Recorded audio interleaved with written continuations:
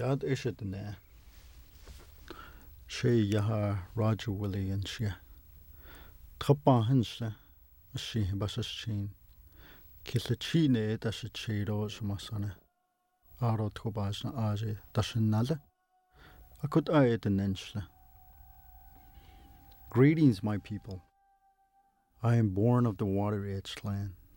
I'm born for the salt people. My maternal grandparents are the Red House clan.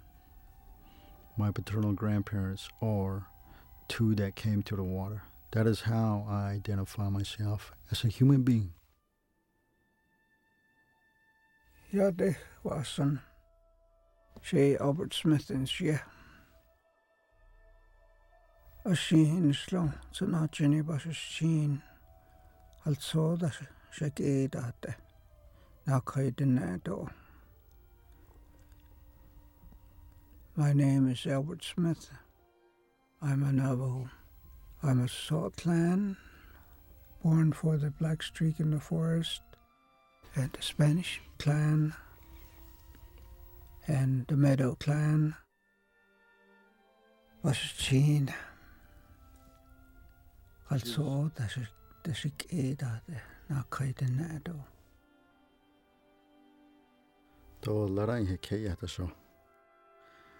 This is our land, and what a beautiful country it is. And I imagine you agree with that, Albert. Yes, I do. It is a beautiful country. Might look desolate, but that is what made us durable, endurance, and compatible in all areas of life. What a most incredible place to grow spiritually, physically, and mentally. So go ahead and tell us a little bit about this, Albert.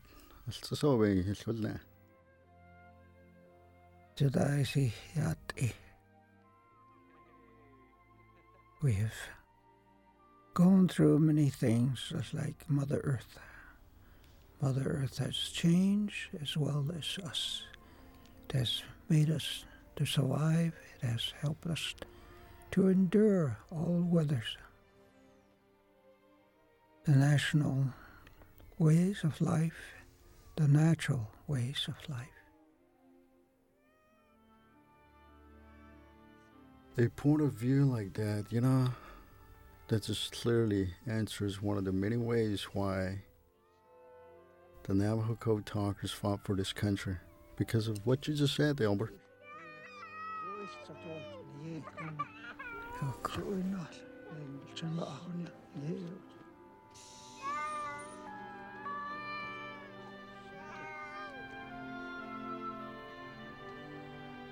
We're sending off our first Navajos in to help out with the Second World War. We've been called on to defend Mother Earth. We left a family behind, left our children, our brothers and sisters, our elders.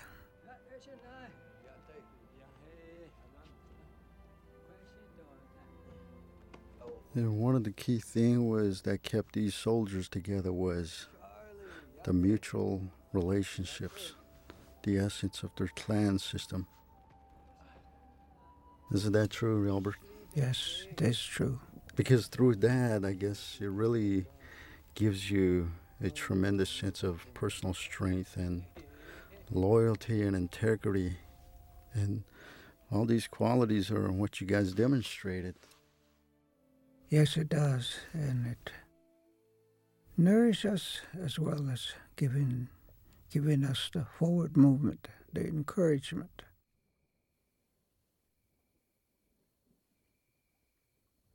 And sometimes when we want to have that, and in order to maintain that, sometimes there's certain things that have to happen to stand up for those sovereign rights and freedom and things like that. And I guess this is part of what Windtalker is about. That's right.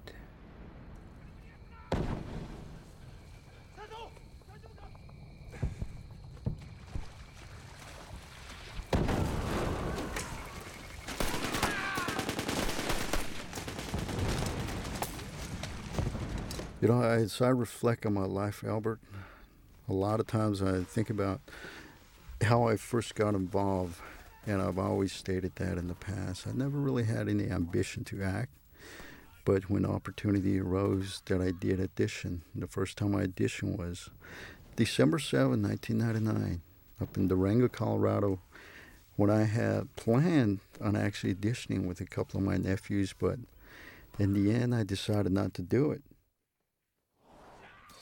But again, moments later, I was really convinced after my nephews were very persistent that I auditioned for it. And so that's when my journey began. From Durango, Colorado, just from the foothills of the Forsaker Mountain up in the north.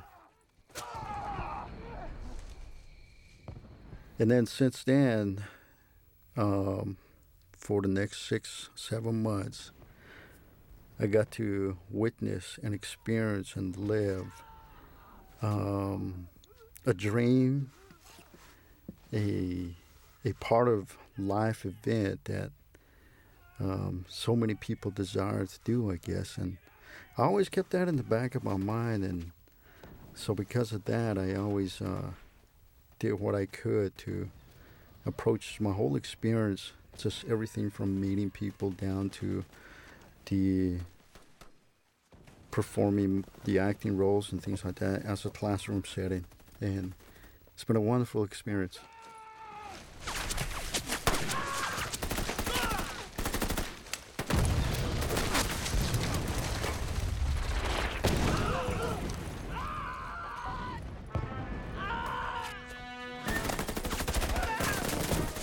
I got involved in it because there was an interview made, and I didn't know I was to be picked. But they interviewed co-talkers, they interviewed some of the other people, and then I got a call one day to come down to meet with the assistant director and some of the others. Did some further interviews, and I just went along. The next call I got was to be in Los Angeles on certain days, moving out to Hawaii, where the film was being made, to assist with it, to be a consultant on the use of the code.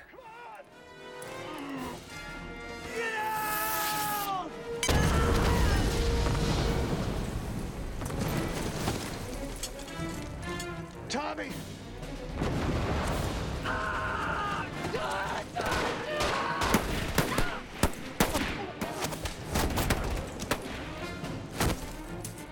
Oh no! No!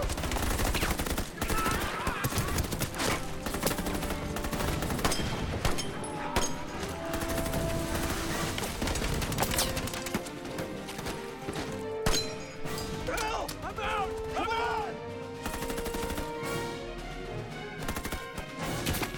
Come on!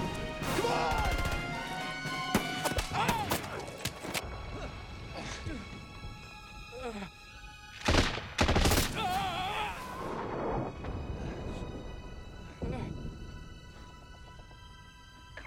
Damn you, Joe Endless. No! No! No!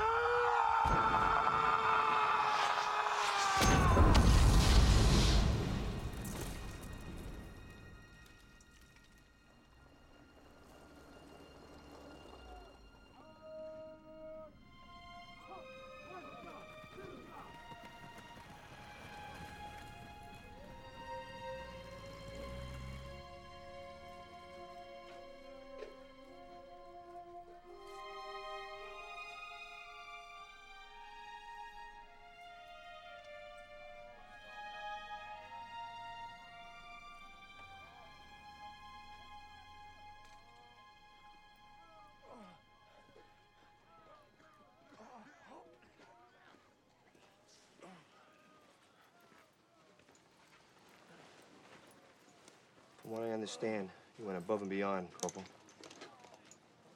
Gunny?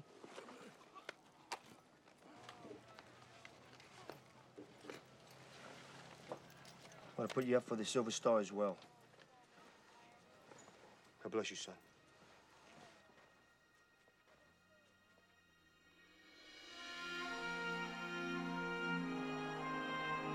Raise your right hand.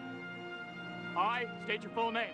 I, Ben Yazid, Do solemnly swear to support and defend the Constitution of the United States do solemnly swear to support and defend the Constitution of the United States against all enemies, foreign and domestic, against all enemies, foreign and domestic, that I will bear true faith and allegiance to the same, and I will bear true faith and allegiance to the same, that I will obey the orders of the President of the United States that I will obey the orders of the President of the United States and the orders of the officers appointed over me, and the orders of the officers. Jap Hago, who can give me the code word for tank. At school, I used to listen to some of the instructors, some of the people who were recruiting on the reservation. They would interview some of the students, and they would got them into the military. They gave them a military introduction. They gave them close order drill and other things for a whole school year from 1942 to 1943. And during that time, I learned quite a bit about it, and I also learned the working of the Marine Corps.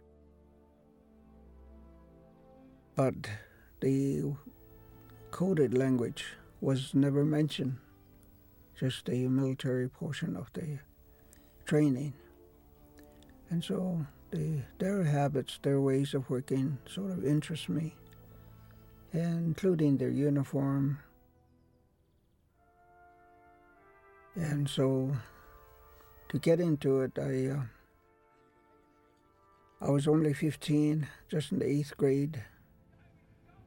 And one of my brother, who's next oldest, was 17.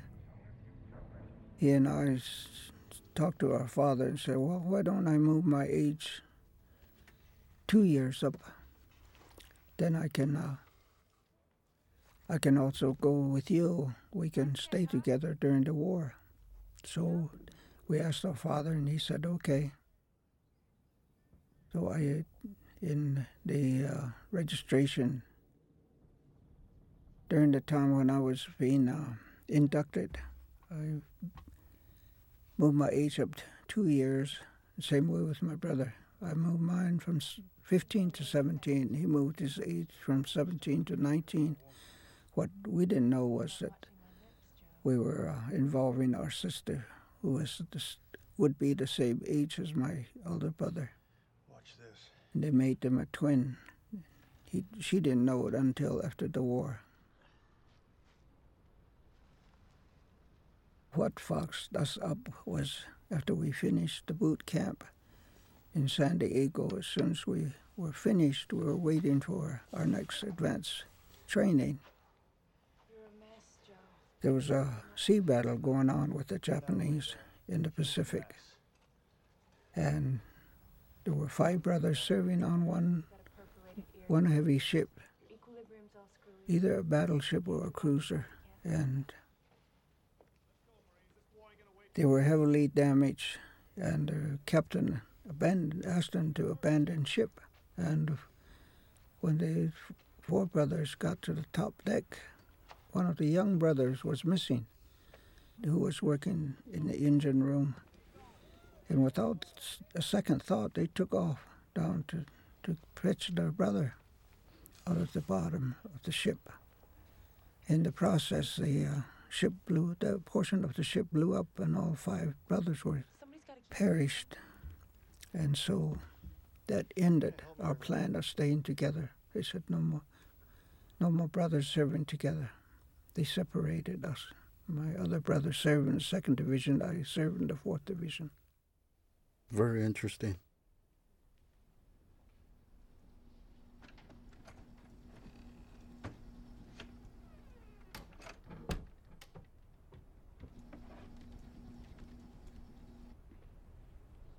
I remember Albert telling me that on set. I think we were somewhere on the island of Oahu. A lot of times we went up into the hills and we sit there and we talk, exchange stories. And when he told me that, it was like, wow. So in that sense, I always see Albert as actually physically participating in the events of making of history, especially during this wartime.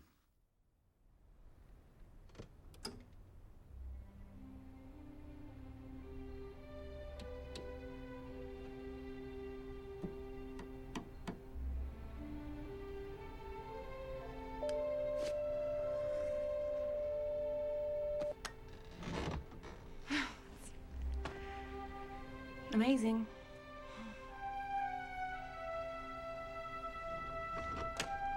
You know, to my understanding, when the code talkers were after World War II and when they were returning home, they took, I guess what you would call is like a code of silence or an oath of silence, things like that.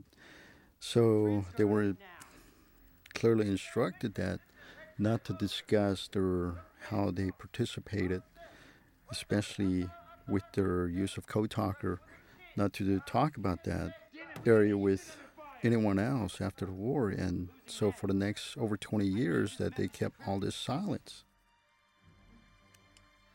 And it wasn't until, I believe, in 1968 that their secrecy was declassified. And since 1960 up to now, which is what, several decades later, the first original 29 code talkers received the Gold Medal of Honor just recently, and then the others received a silver medal. And one of the, I guess the most common question that's asked of me is, why did it take so long to recognize and acknowledge these guys for what they did in the war? And I reflect on that a lot, and I think, why? Because, one, I just think that their personal loyalty and integrity to themselves and to the country were clearly demonstrated just for them to maintain their silence for several years. And I would think that when the information was declassified, just the characters of these code talkers, they were not really the one to say, it's been declassified, now I want recognition, I want this and that. They didn't. It took time for the family and those people that had the interest to bring recognition and to acknowledge these gentlemen for how they participated. It took that long to build that momentum and to reach a point where you would bring, first beginning with local, then national, now I believe it's going to be global attention and recognition of the code talkers. Well, Japs have pretty much busted every code we've thrown at them, Corporal. At the time when I came back from the war, my elders mentioned that I should leave my war stories home. And for that reason, I didn't really question it. But it came out that if you had pictures of war, that was only for the ear. Then, for example, the TV, they have the pictures and they have the sound. One is for the ear and one's for the eyes. But they said, where's the smell of war? Where's the taste of war? Where's the touch of war? I said, when you leave something like that out, if you're doing any good for the children, you have to use all the five senses. If you don't use all the five senses, you're misleading the children.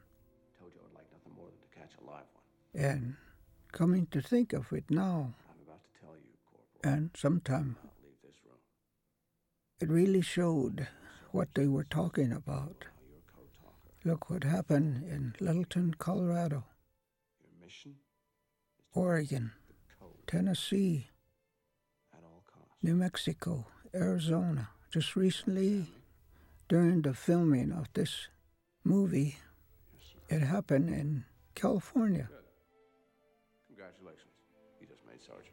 Then just recently in Arizona. Those are some of the things that children were looking for. And that was our reason for our elders to tell us not to tell the war stories. And then also our elders tell the young mothers, when you're angry, don't feed your babies.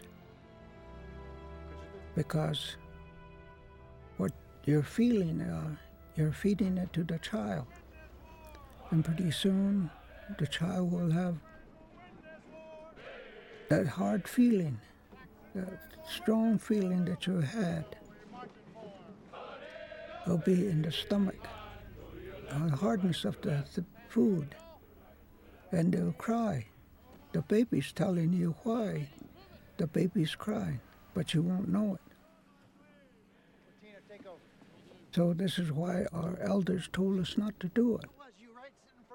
And they say, if you're cooking, like for example, if you tell the war stories to the cooks, they might have lost a brother, they might have lost a loved one or a close relative.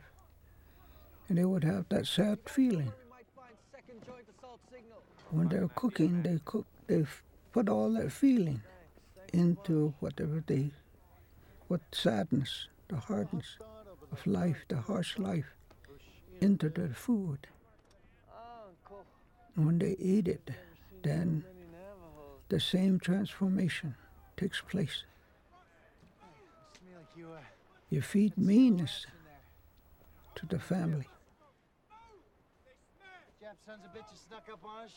That's why many of us did not tell our relatives, didn't tell the rest of the people, because they were not combatant. Just only war things like that can be told between the two individuals and between others that have seen and been a part of the war. I'm guessing the same orders you ain't liberty to tell me are the same orders I ain't liberty to tell you. It's a hell of a thing, huh? In a democracy, Sergeant. It's the Marines. Yeah. I guess that's a clear example of looking at the cultural values, traditional practices, and language and their spirituality and things like that. And it's about the whole concept what you're talking about, Albert, because Navajos traditionally, even today, it's when there's a time, if there's going to be exposure to something dealing with war, traditionally those people are prepared. They go through certain ceremonial events that prepares them for the war. It's like it separates them from maybe like the general society. So that preparation prepares people that go to war. I guess what you're saying, Albert, is like because you, the code talkers and people like that, gone to war, being prepared for when they came back, they were like spiritually prepared for this event. So coming back, it was not intended or meant to be shared with people back home, and because they are the ones that were not prepared, and you have to be spiritually, mentally, and physically grounded in order to endure such events and stories like that. And that's so good, Albert. Really interesting. This is one of the things that I've been doing the past 13 years since I retired. What you just talk about, I really understand, and I guess that's one of the key answers as far as when people ask, why did it take so long for these people to get recognized and to be acknowledged? And it's because of the way a lot of times the way the code talkers held that within themselves, because they were aware of the the damage that it could possibly do to their people and the children, and how that it could influence. And that itself still demonstrates to me the role, I guess, like of a warrior, Navajo warrior, They protect family and values and things like that, and part of that protection is to ensure, to the best of your ability, to maintain that harmony within the family and then outward. Yeah.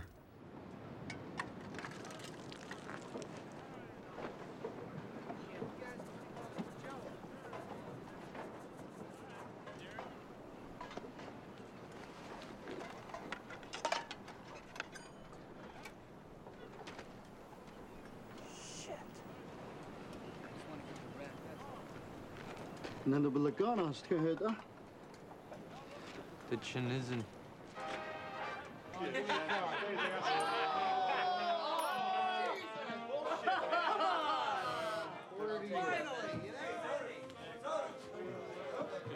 A lot of times people ask, well, they would say, was there a bodyguard?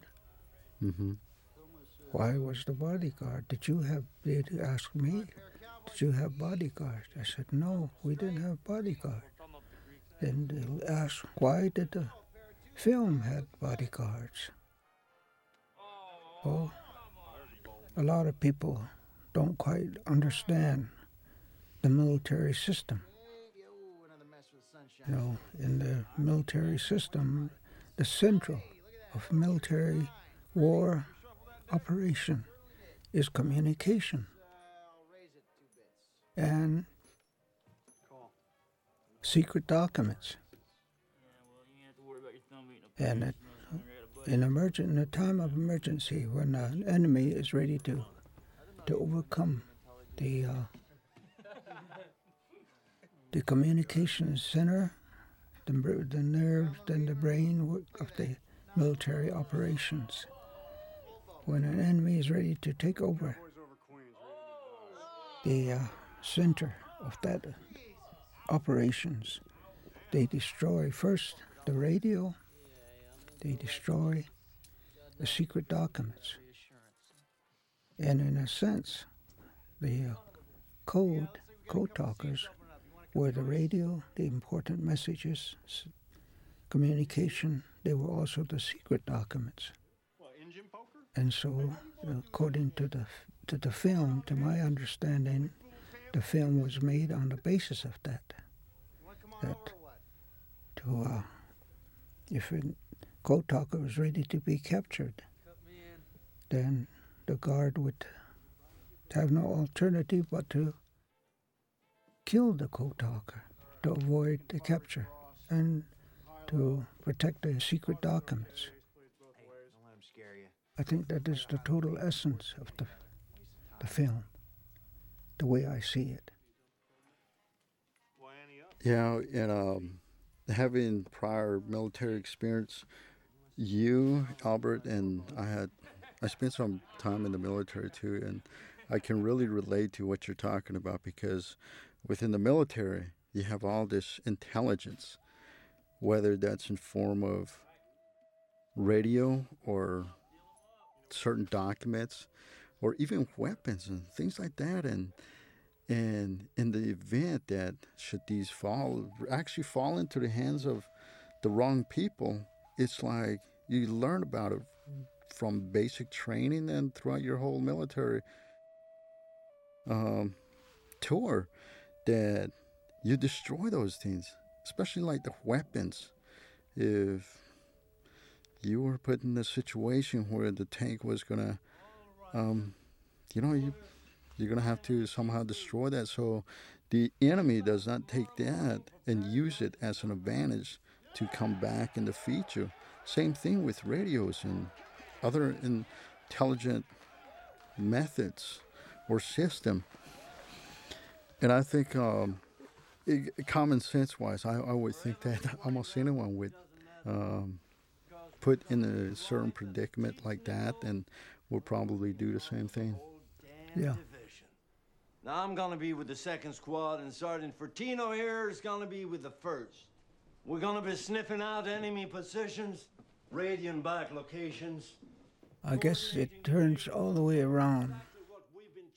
And just like, for example, the Japanese knew the Morse code, which was the center of the armed forces, the American armed forces combat operations. If the Japanese did not know the Morse code, then they wouldn't have known what was being planned against them. And so they counteract the operations of the military. And so in our case, it's just a new system that had been used to come up. A system that our language was used, only it's not an everyday language. It was a military language which was devised by those first 29.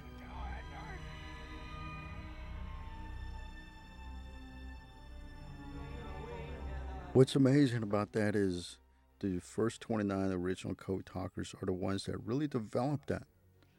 And when I look back and look at all that document and look at all the way it was devised and things like that, and I can't help to notice but the effectiveness of that code. Not only that, but I think about the code talkers who developed those, that they were like genius. Especially when you consider that time period too, extremely intelligent, very knowledgeable, and strongly knowledgeable with their cultural and traditional knowledge and their language. Yet at the same time, within, I guess in essence, the Western world, Western education and things like that, because you had to really combine those two to make this thing even more stronger. Yes, it did. And because a lot of the codes are based on a lot of strong cultural things within the Navajos. What am I doing in this uniform? It's my war too, Sergeant. I'm fighting. So I often think about that. Yeah, it is. Like the way they would devise the alphabet. The only thing was that instead of just having 26 alphabet, they come up with 66 alphabet. And they take all the names of the plants, the animals, names of minerals, and even use a clan system to tell the various different military units, like the company, battalion, regiments, and the divisions, and even the squad. I notice even all the military personnel, like the officers, from second lieutenant all the way up to generals, they all had their own words. Yeah, yeah. And something I guess a lot of people think about and has come across my mind a lot of time is when you look at it historically, it's like you can actually follow a pattern. What I'm in the sense that how for many years that there was an attempt to actually eradicate or eliminate or terminate native traditional practices, cultural values, language, all the essence of that identity. And attempts that were made through like so many different federal Indian the governments, federal policies and programs and things like that. And so many of them were able to survive, and then all of a sudden you use this language. I mean, that to me is like, if, to me, just to hold, when you understand that history and then knowing that your language, the Navajo language, played a major role, I can't help but just to feel a tremendous sense of a strong self-identity, and just to be so proud of it and be motivated to go out and learn about it and learn to speak the language and things like that. To war.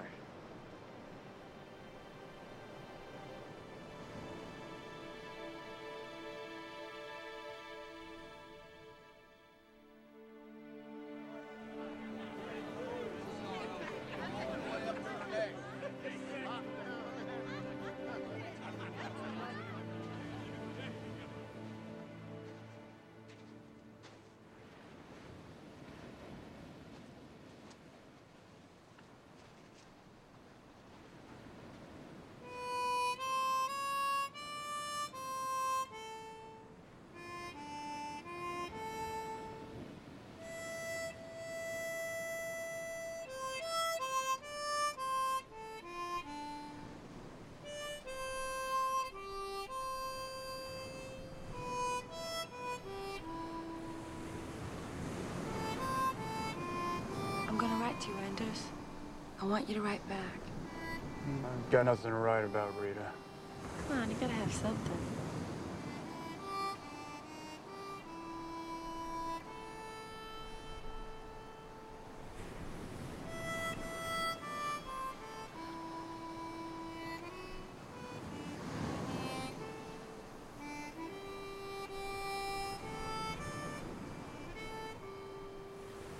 I don't know if you ever knew it or you just forgot, but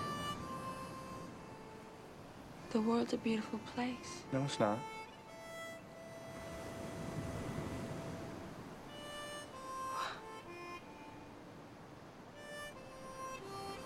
Maybe we should just go. Oh, God. Why? Because you're here? Because you made it back and those other guys didn't? Hey! I feel sorry for those guys, Anders. I really do, but I feel worse for you.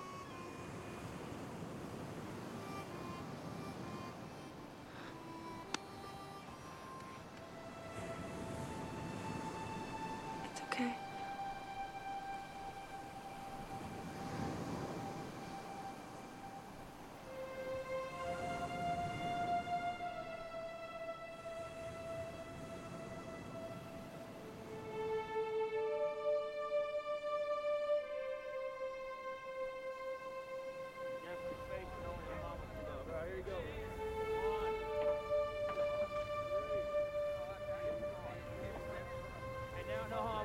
Ox. Why don't you get down the front in front of all of them? Oh, come around. You too, Nellie. This is America. Right. Hey, Joe, why don't you get in there? Get in there next to White Horse. Charlie. Hey! I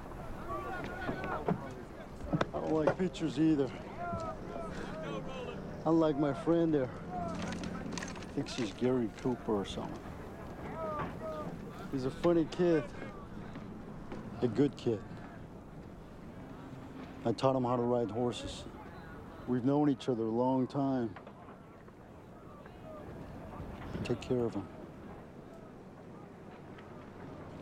Oh, White Horse. Hey, Joe. Come on in, Joe. Get a shot. Group shot before we take off.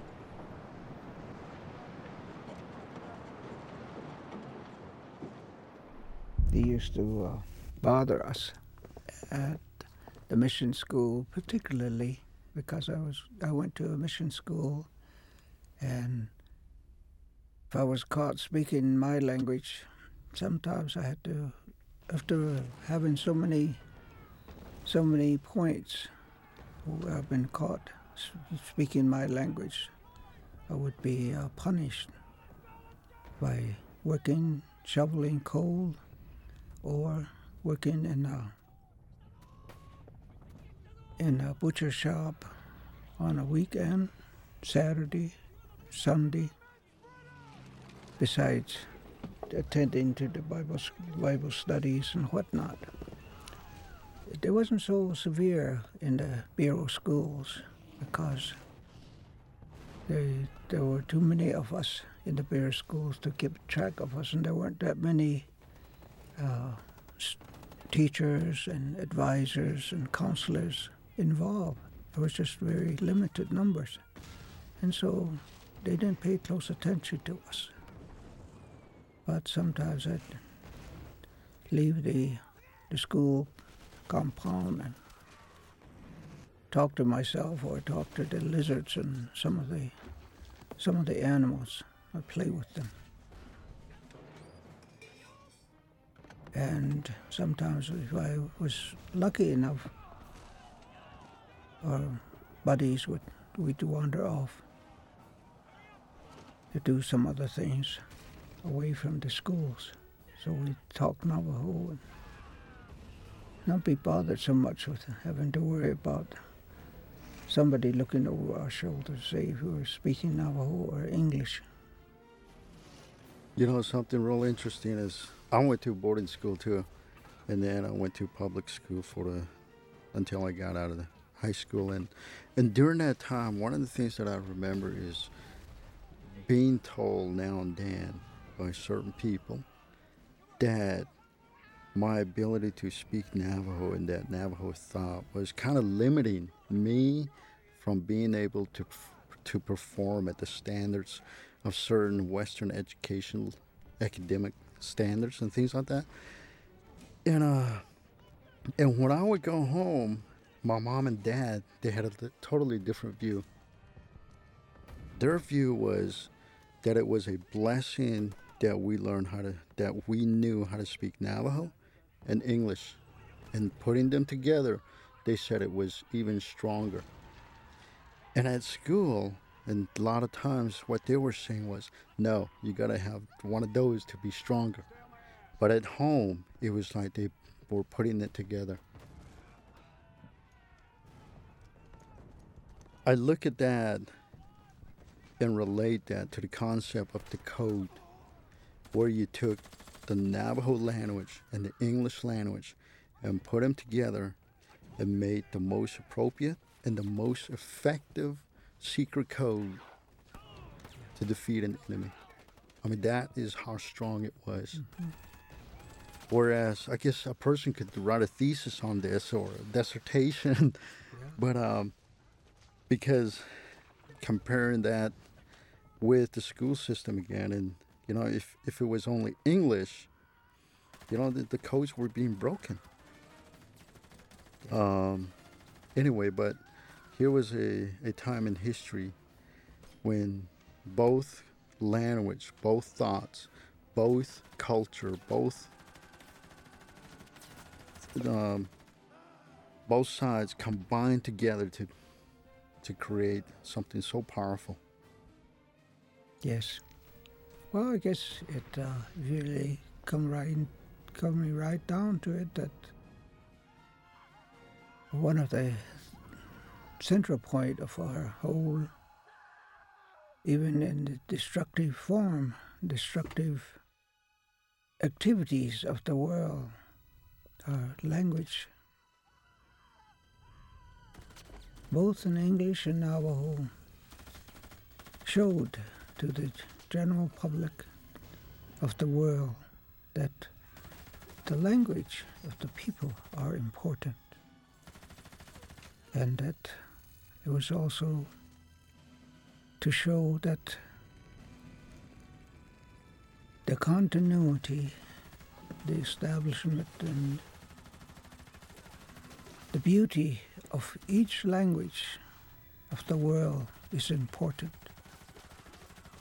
No matter whether it be our enemy at the time, it has changed the ways and the lives of many people. And even the cultural and the various measures of their being has changed. Look at all the people that have come to the United States,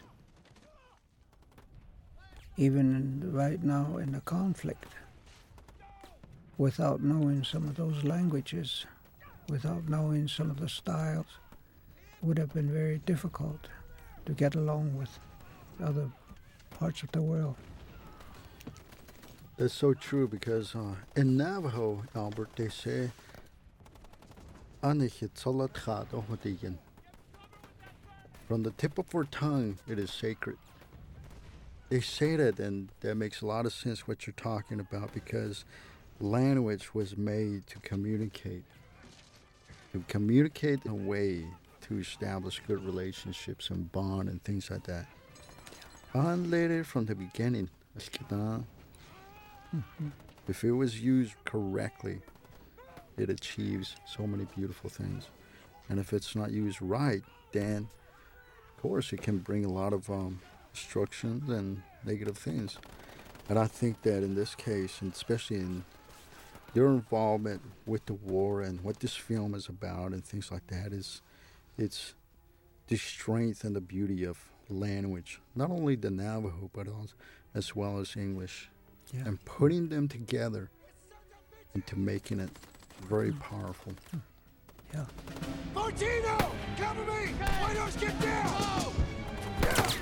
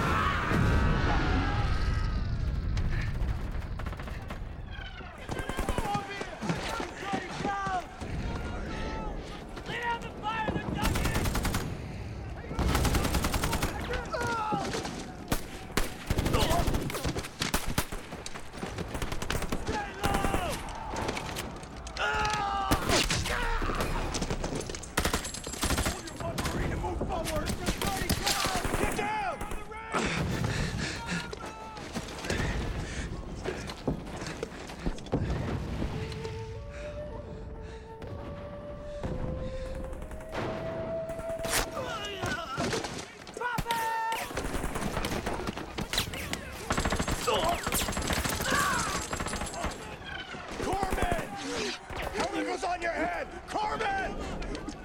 Take care of him! Put a hand on this!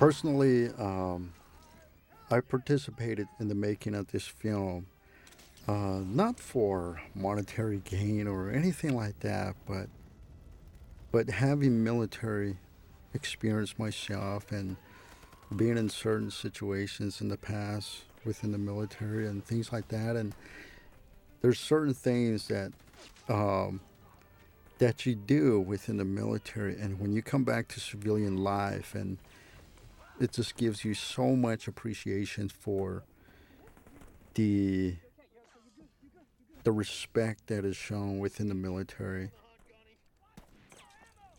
the bonding and things like that, and you kind of miss that, and you wish somehow you can share your own experience with the public, and so that they can possibly maybe in certain cases, it can make them a better person. And I think this war, that's what part of it is. It's a necessity that the world see this, because it deals with not only history in the sense of global history, United States history, and in history, Navajo history, and somewhere, somehow, it all connects us to this event. And I think we all need to know that because of what happened sometimes what it has to take for us to maintain our freedom and sovereignty and certain rights and things like that.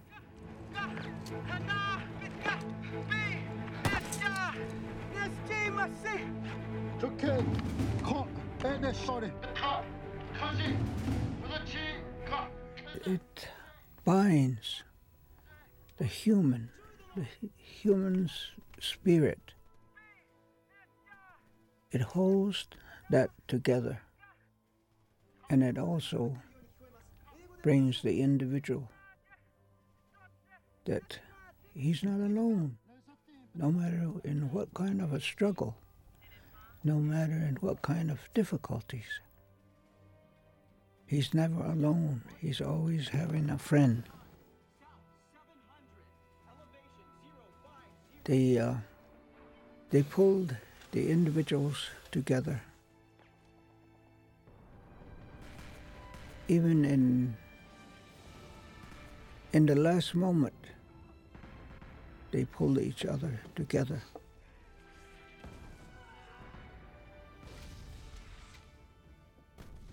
You then know the value of life.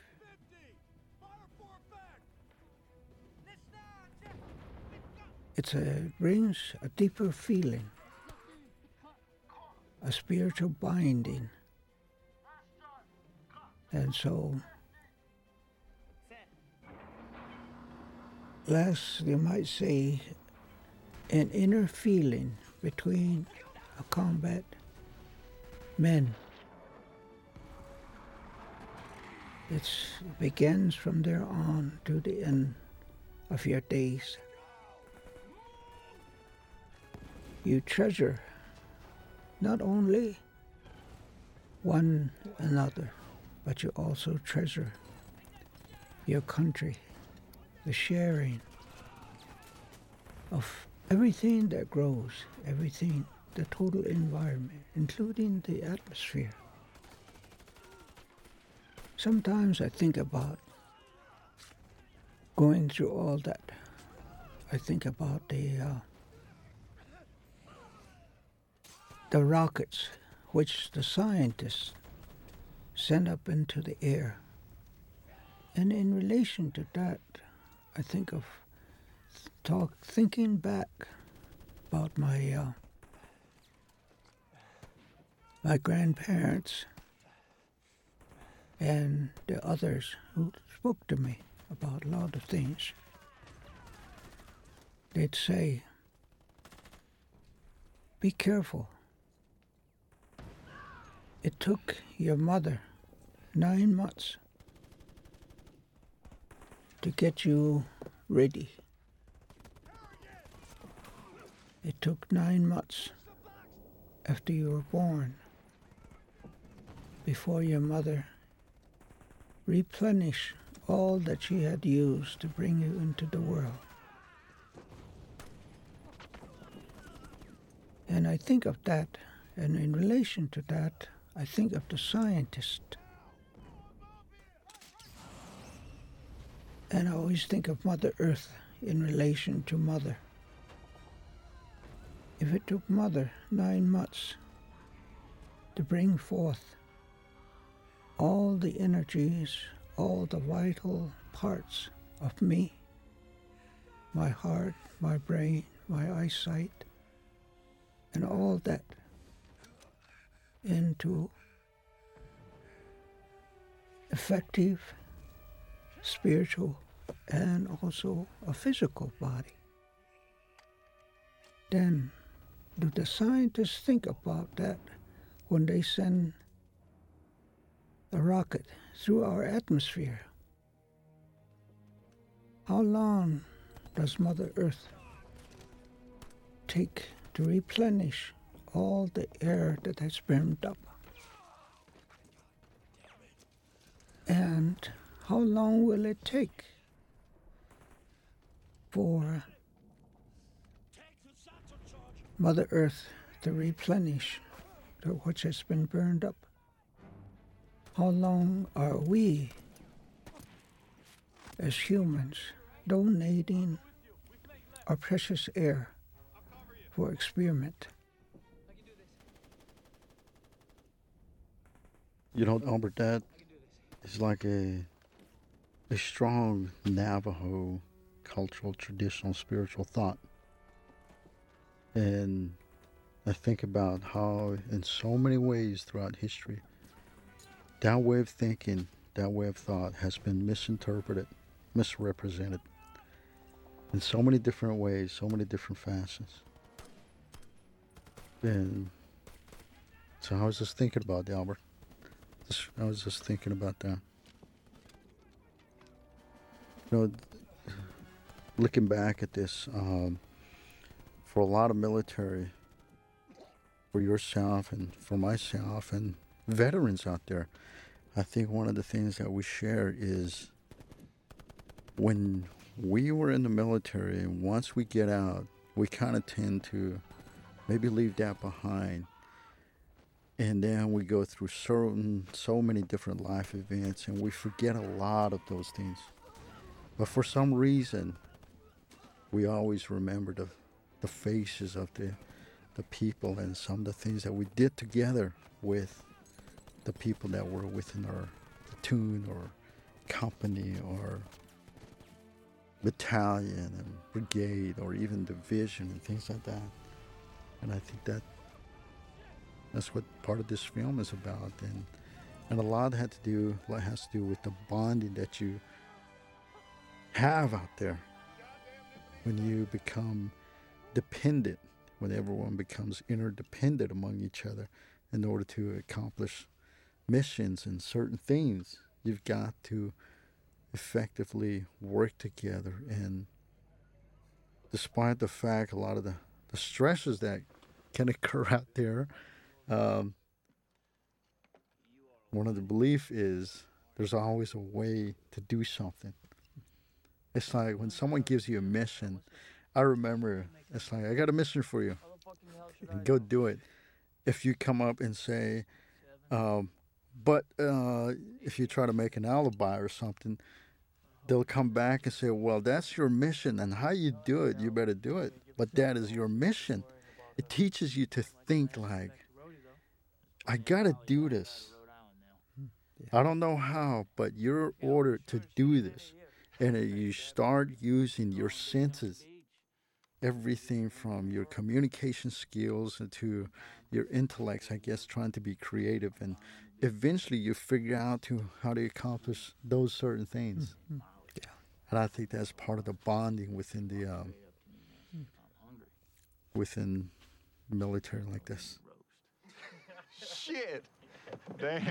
Yeah, me and Molly, old boy.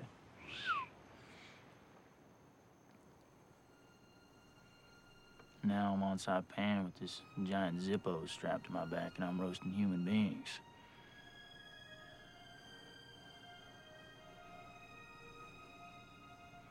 Why I volunteered. Beyond me. Damn, I'm proud to be here. My whole family's been in the Corps.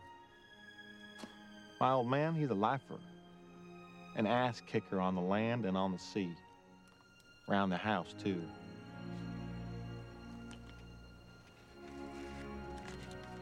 And maybe now back off.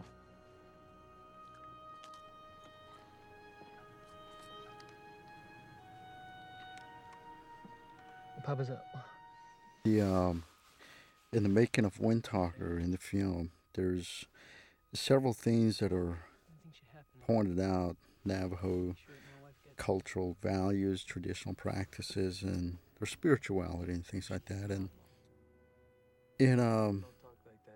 one of the beautiful things about it is the effort that was put forward by MGM and producers, directors, and just everyone about trying to capture the identity of the Navajo in about as accurate as you could possibly get. And one of those things relates to the cultural and traditional things that are seen in the film.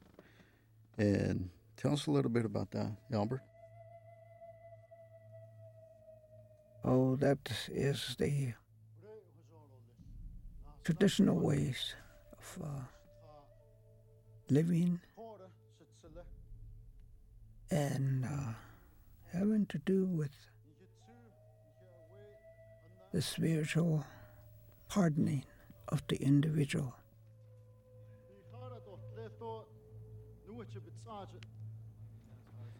Hey, don't thank me till you tried it.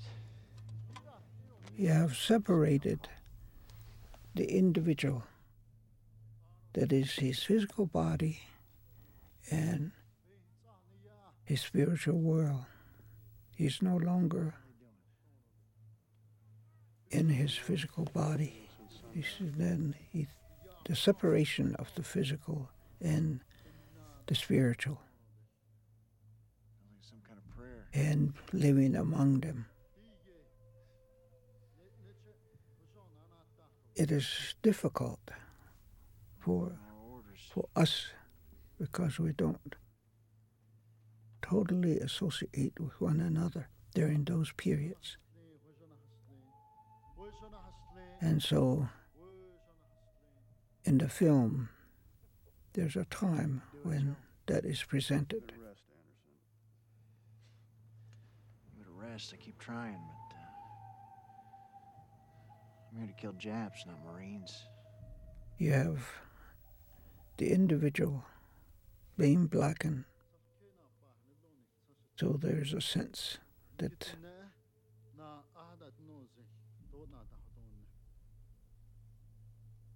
you're learning to deal and understanding the spiritual reality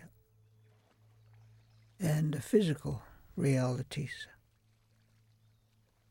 And you live within the realms in both worlds, you might say.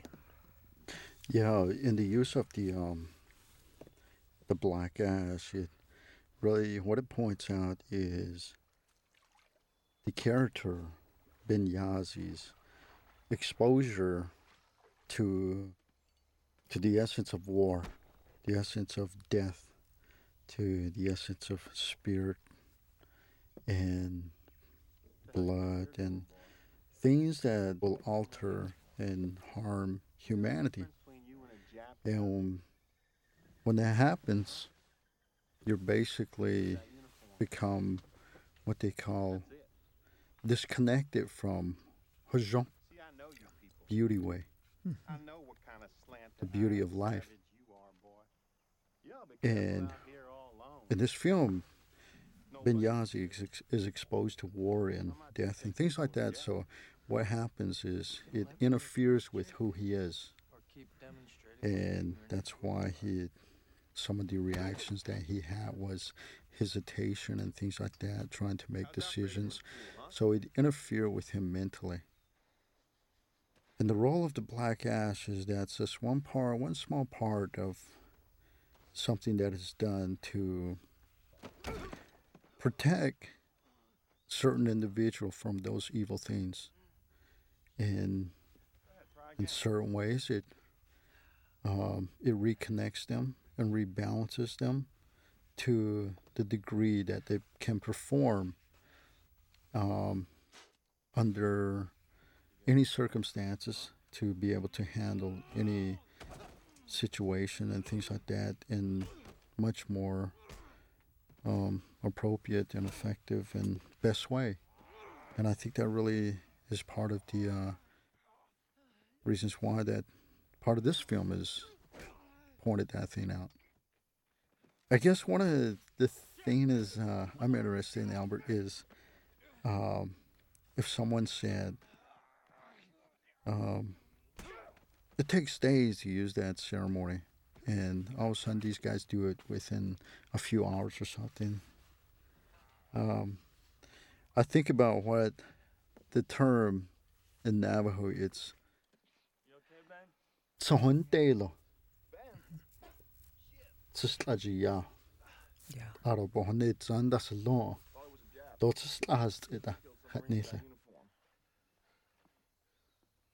What that translates is under certain extreme emergency situations.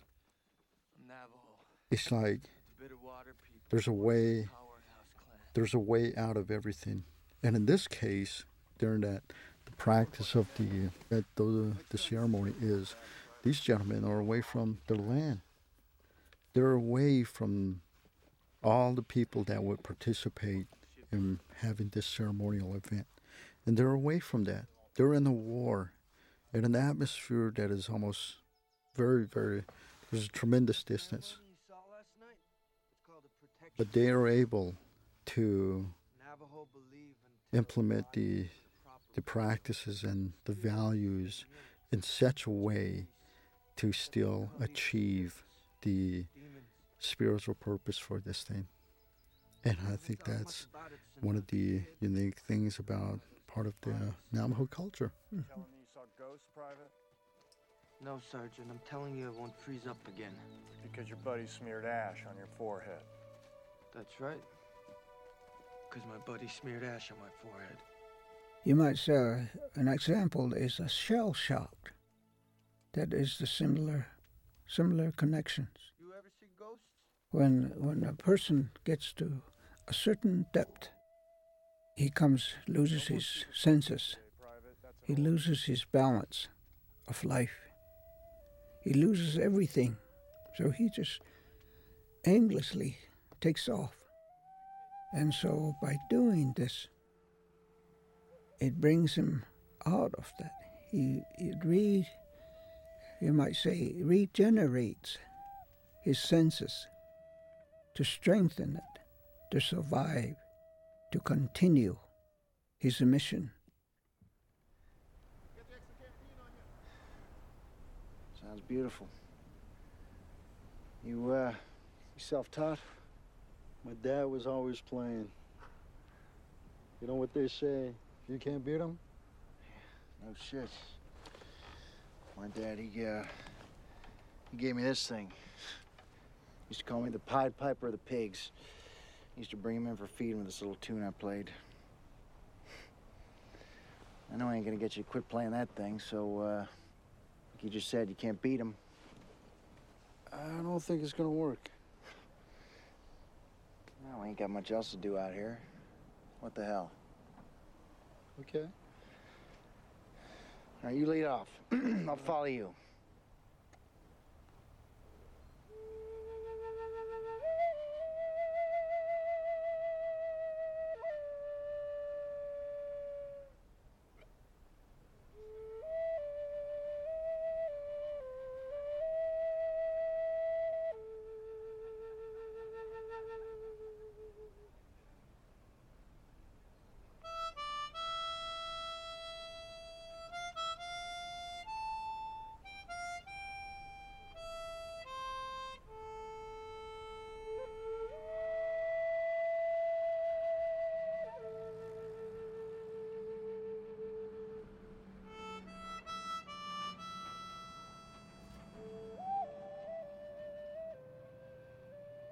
Playing opposite Christian, I guess the beginning of it was the first time I was offered the role. I spoke with Terrence, and the key thing that he said was, "Welcome to the family."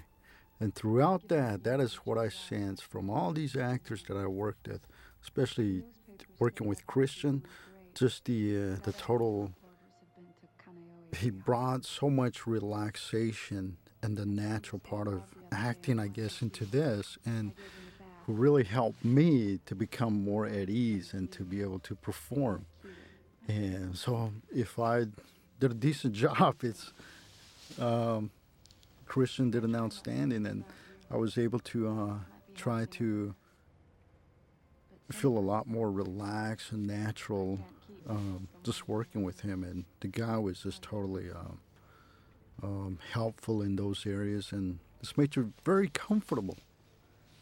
And in this particular scene, I played the flute, he plays harmonica, and it's something like bringing two different cultures, language, thoughts, and ideas together and being able to say in a way to blend them in and to achieve almost like perfection. And anyway, Things like that, those are just some incredible and memorable times that I had with Windtalkers. And I reflect on that a lot. And I like to think that I'm really able to remember a lot of these things because it was almost like here I was, never acted before, and put in this position. I always ask myself, like, 20, 25, 30, 50 years from now, 100 years from now, what am I going to have? What kind of stories am I going to have? What kind of memories? I thought about that a lot and use that as a part of a motivational experience to just approach the whole thing as a classroom setting, just to feel. And Albert touched on the essence of the five senses and how they can make you a wonderful person and things like that.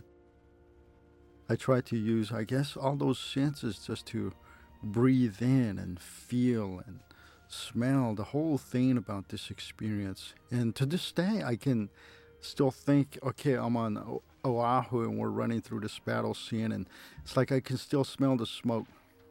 It's like I can still feel Christian's voice here in the thick of all that chaos or things like that. And things like that I remember. And first time I had Nick Cage and Adam and people like that, and first time I met Terrence and John, and it's like I remember those. And it's been a wonderful experience, very humbling, a blessing, and I can't help but just to, when I talk about these events, this whole experience, I smile,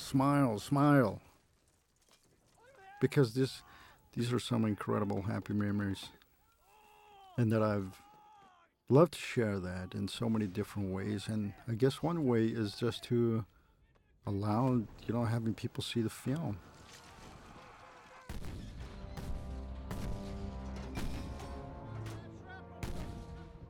I always thought deep in the back of my mind that this could be the only film I ever do.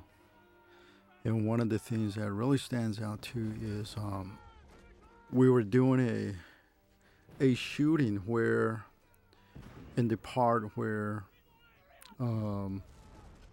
towards the end of my life in this film, and when I meet my death, I remember John Woo saying, we're going to do it again. And they said, let's do it again. And I remember those guys, the stunt guys that were beating me up and things like that. We kind of got together, and I said, and I think I said to them, I said, guys, this is what you guys do for a living.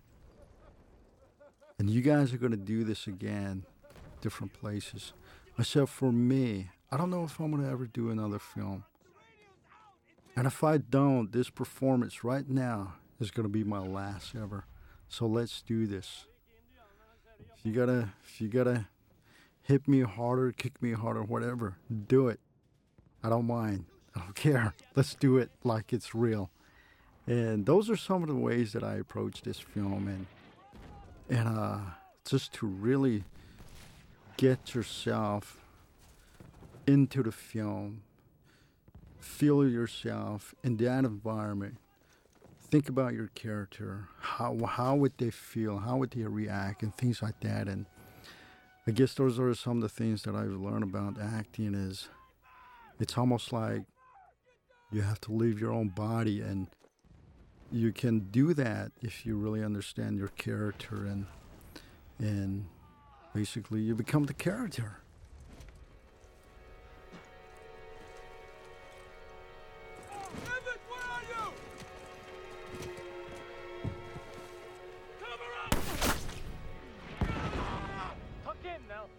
First time I met Albert actually was after I received the offer. I was asked to make some contacts with a cultural consultant, and through that gentleman, he directed me towards Albert Smith and things like that. And then I made an appointment with Albert, and I met him at his home for the first time in Gallup, New Mexico. I said, I got to meet this man. So anyway, I met him, and they invited me in. They had this huge dog right there at the porch, and I guess it's the most gentle dog. And I pulled up, and I see this dog, and it's like I'm honking the horn, and finally he comes out, and they invite me in. We sit down, and we introduce ourselves, and we started our conversation from there. And I said, wow, so you're one of them, huh? He says, yeah. And anyway, that's it.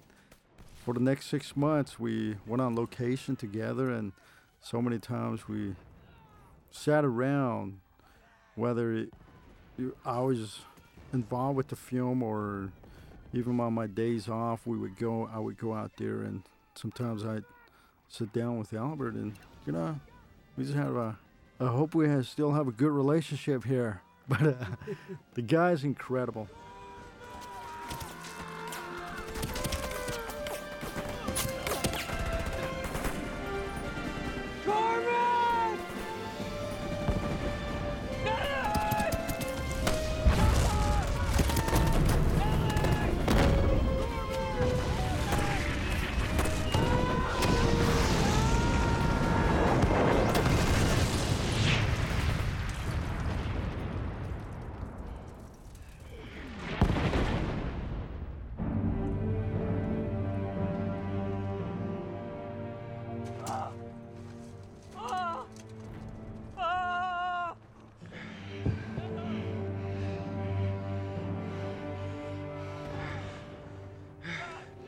You were right, Joe.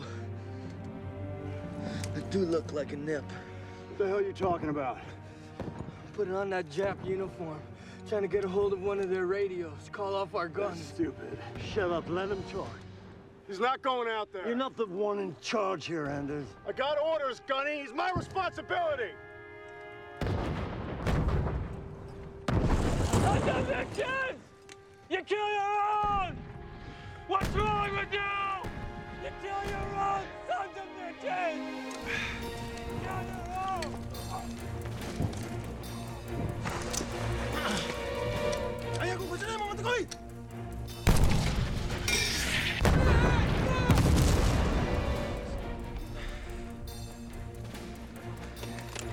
Good.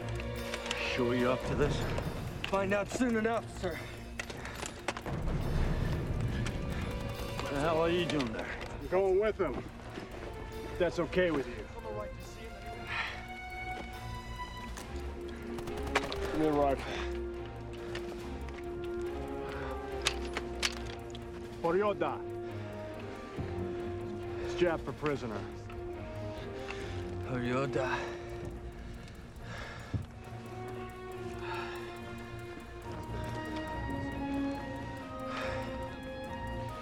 Orioda. All right, everybody be ready. You got grenades?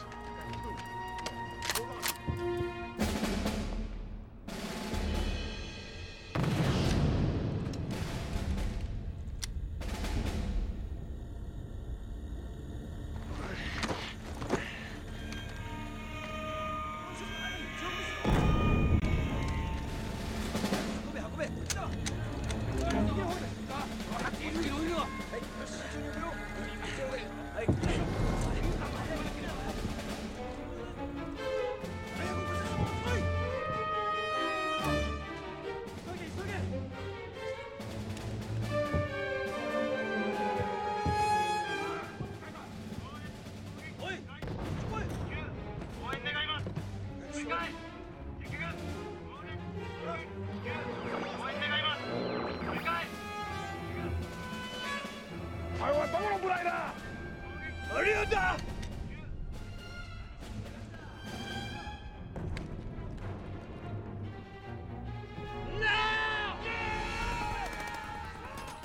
the action really betrayed both sides of the armed forces, the Japanese as well as the Americans.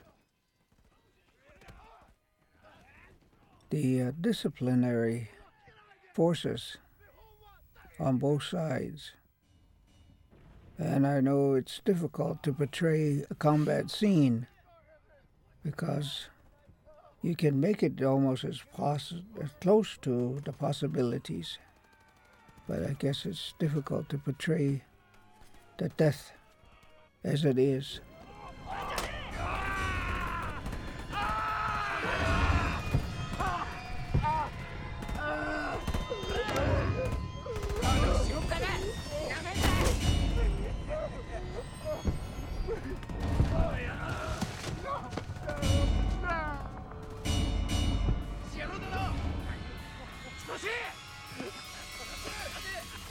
Communication is one of the most effective tools used in order to achieve victory in war. And sometimes when there's a loss of communication or miscommunication can take place because of war. And because of that, a lot of times there's what we call friendly fire can start killing your own comrades. And in one of the scenes in the film Windtalker here is this happens to the group that Benyazi is attached to. And it's so interesting the way it's portrayed, how he, because of friendly fire, his unit is being killed off, and Benyazi's own radio has been destroyed, but in the distance, the Japanese have the communication system, and there's this plan that Benyazi is going to do what he can to go ahead and take that communication system and reestablish communication with the larger unit to seize the friendly fire that was taking place. Can you tell us a little bit about that, Albert? Well, yes, one time it happened in our division where we had moved just a little faster than what we were supposed to. And there was a request for a support fire from our own artillery. When that came, they had a different area. We have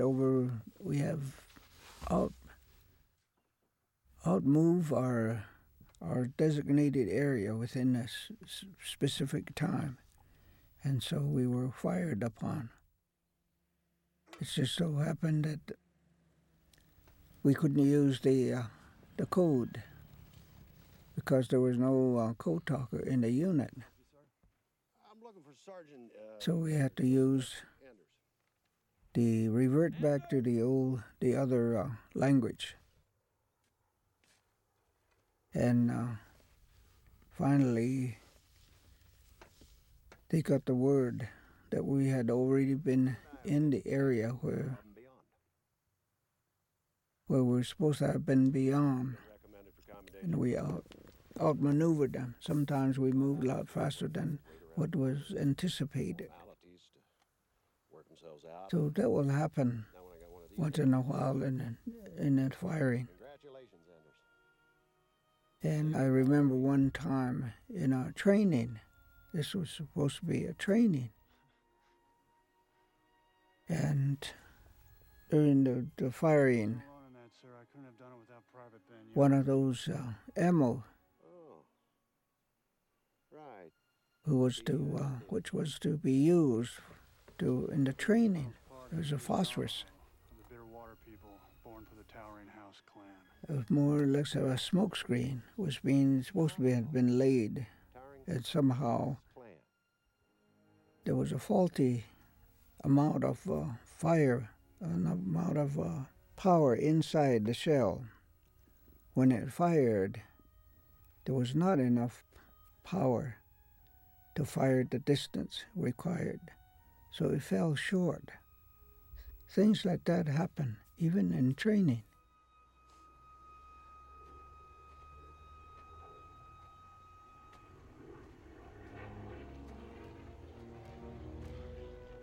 And communication, if there's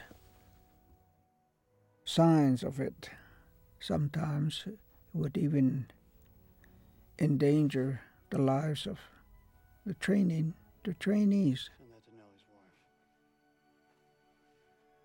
Yeah, and in order to redirect the friendly fires, he goes up and actually successfully captures the radio, the Japanese radio, and then relates message back to the friendly and have them redirect fire. Things like that can happen in wartime. And actually, even during training, as Albert, you have mentioned.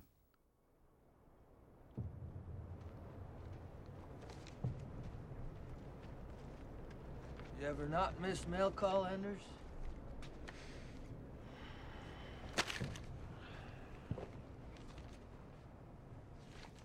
My mom says somebody takes the time to write a letter. You should read the letter. She let you drink, your mother? No, but she's not here.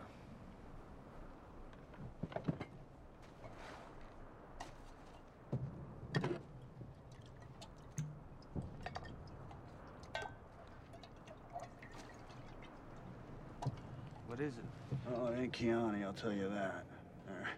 It's rice wine, it's Jap sake, but it does the trick. There's so many things that I remember about the film, and one of the things that really impressed me was upon arriving, we took everything in such a realistic way, just beginning with military, going through a Marine boot camp. And anyway, I find that they had all these different consultants and advisors, people that had the expertise and experiences to actually make a film like this. Everything from Albert representing the Navajo code talkers to ensure that the authentic codes were used in the film. And then we have military advisors on set, retired and active duty service people that were able to help portray and play the expert roles in ensuring the right weapons were used, the right uniforms and things like that, and the right military terminologies were used and things like that. And then on the other hand, you had all these experts that had demolitions experience. So you have a network of people working together in order to really make this very successful. And I guess in a way life is like that. If you can have a vision and a focus to achieve something, you really need to depend on each other's talents and gifts and things like that and bring them all together. And that's what I saw in this film.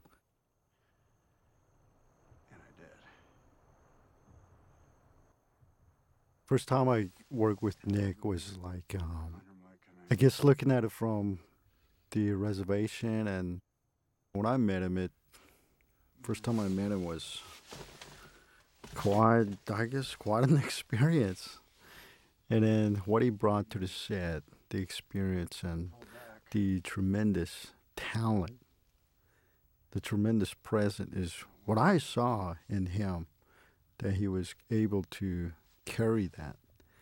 And I spent so much time on set, even during the times I was off, just to be able to look at him, study him. That is what I captured, and that is what I have. And I did the same thing with Adam, and Adam just taught me a lot about trying to be as natural as you can be, and I always said that he's taught me how to use your eyes, eye contact, and your postures and things like that. So They both have a lot of their own individualities as far as experience in filmmaking and being able to capture their characters. They've both been helpful in many ways, and I guess a lot of that I gained was through not so much verbal or close communication, but being able to see them from a distance and to concentrate on that, how they were able to perform. Because I guess all actors are like, they think certain things, they bring certain qualities to the set that they really capitalize on it. And those are some of the things that were very interesting, just being able to observe these guys. Not because I was there like maybe in awe of certain things, but to be able to think, okay, this is what they're going to do. Now, let me see what kind of how many different ways they're going to do this or portray this. And it's amazing just to sit here and go back and being able to see it on film, because a lot of times I see these things, most of them, I would say at least a very high percent of it, I remember it's like where I was sitting, from what position I was, and I think, yeah, I saw that. That is it. This is how many times they attempted that. So both of those guys have had a tremendous influence on my working with film. And I guess the another guy is Mark Ruffalo. The guy just shared a lot of different things with me as far as being able to perform and being able to be relaxed.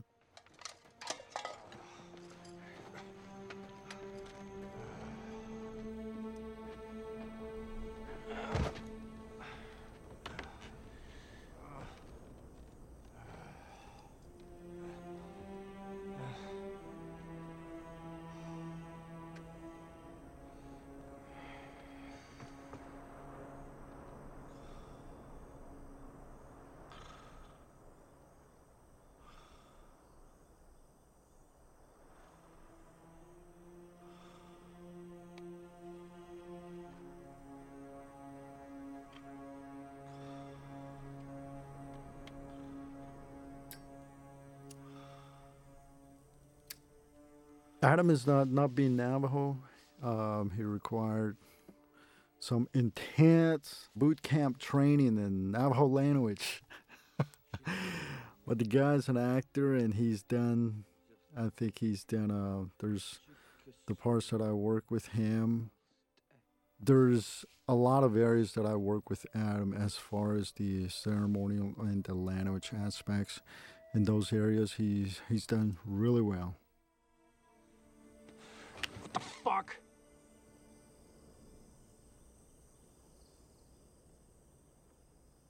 I ain't that drunk, Yazzie. You cut that horse shit out.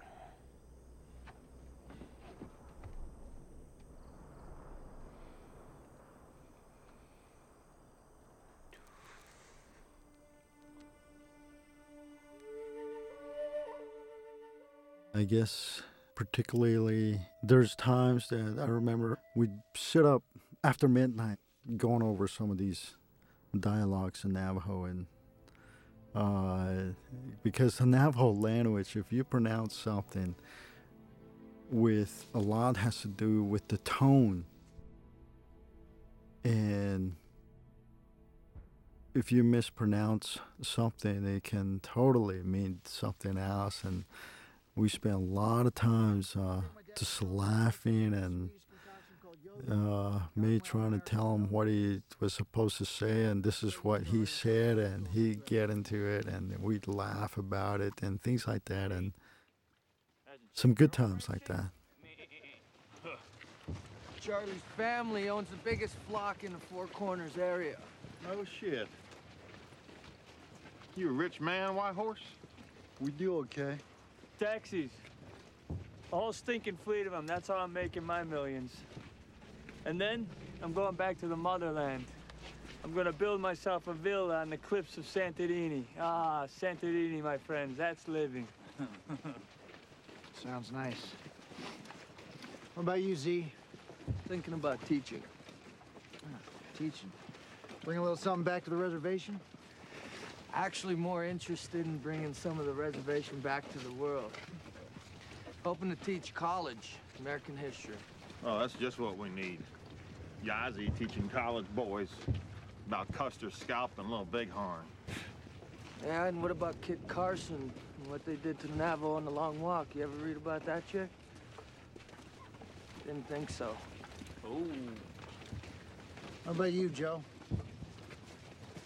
What? What are you doing after this mess? Gotta end sometime. Dear Joe, we got great news today. President Roosevelt announced the end of blackouts on Hawaii. We thought the day would never come.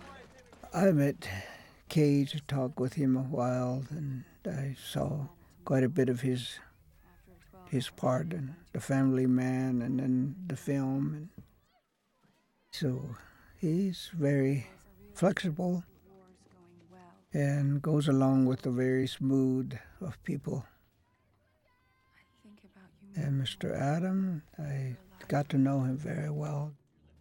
He's a family man.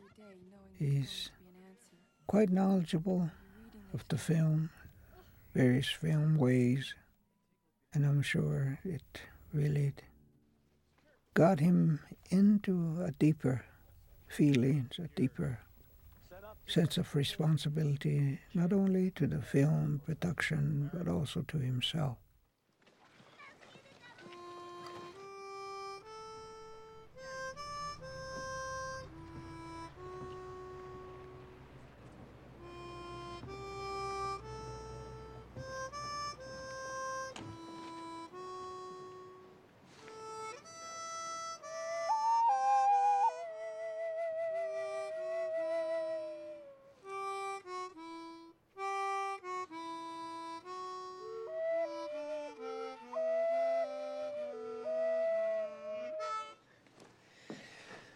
I know why I let you talk me back into doing this. It ain't working. I don't think it's meant to be. Tell you the truth, I used to play for the sheep. What? Brought him in from the pasture like I was a mama sheep. Like you was the mama sheep, huh? Like a mama sheep. I always knew there was something a little funny about you, Charlie. Listen, why don't you play for the sheep, I'll play for the pigs, we'll see what happens, huh? Let's start off at the same time, though.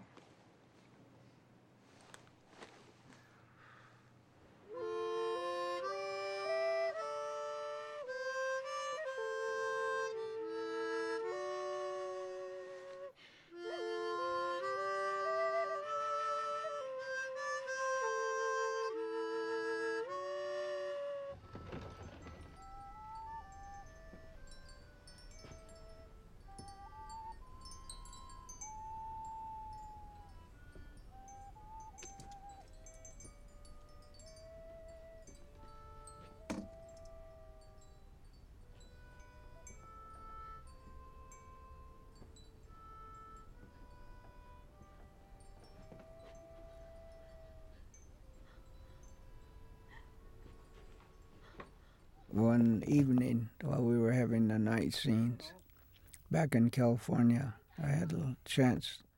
There was a scene, a night scene, where there was a bit of smoke screen and there were some trees in the background.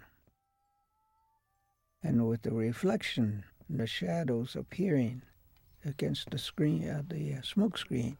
And I told John, I said, John, I see we have some companies tonight. Did you get to see them? I said, did you welcome them? I said to him. He looked at me, he said, no, where is it? I haven't seen them. I said, look over there. I said, see, there's a screen, smoke screen, and then there's the trees, and then just below that, right against the smoke screen, I said, you see there's two dancers. I said, one right after another. This was the image made by the tree, the shadows on the smoke screen. I said, those two Indian dancers, I said, they're following each other right down along the road, I said. Then he looked at me and sort of grinned. Yes, and I see them, he said. Yes, he takes it, and he's there almost on a daily basis. He sees and directs and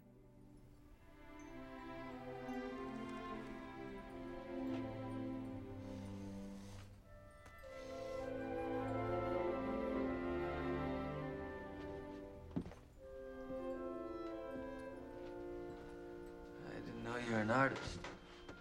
Oh, it's stupid. It's just something I would do as a kid on my grandmother's kitchen table. That's nice. You Catholic? Used to be. I was thinking about when they confirmed me. I was 8 and they anointed me with the holy water, and I remember they told me I was a soldier of Christ. I guess somewhere along the way I must have switched units. It's oil. Huh? They don't use holy water to confirm. They use oil. I was raised Catholic, too. Mission school on the reservation. That's funny. Fathers didn't like us talking Navajo at Mass. Of course, one Sunday I forgot. They punished me by tying me to the radiator in the basement for 2 days. I think I was 8, too. Well, they're sure letting you talk Navajo now. One of the things I remember about John is being exposed to this for the first time, this film industry. You learn that there's all these different chains of positions, powers, and you try to understand that whole system. And John being the director one time, I guess if there was a problem with anything, I might take it here, and then they would relate it to this one. So it's all this, and then you get the sense sometimes, who do I really talk to? Which one? And John, one time, sits down with me and says, I want to talk to you. So I sit down, and he tells me, he says, if there's any concern, anything that you see with this film or anything, just come to me. And that makes you feel good when someone can tell you, can say, rather than saying, if you have a concern, I'll direct you to the right place or something. John says, come to me, and I will help you. And that's just one sample of John. And John Woo is just one from what I observed was sort of quiet and a man of few words. But when he got together with Terrence, well, what did they communicate? But other than that, I always thought, I believe that someone who don't talk much, well, I believe you can only do one thing at a time. So someone who's constantly talking is really thinking, I think. In John's case, a man of few words, the rest of the time he's in this deep, tremendous thought about things. And I think that gives him a lot of creativity to work with. What the hell are you talking about? He's very humble and was absolutely wonderful to my family and treated them with so much respect, and just little things like giving a toy to my kids or something. Those are the things that that really stands out. I want out. Oh, yeah? You and me and every other mother's son, we all want out. Well, as long as there's a Tojo and a Hitler out there, we have to keep on fighting. Is that understood? I always thought that if you gave John Woo a canvas, it says, here, John, do a painting for me.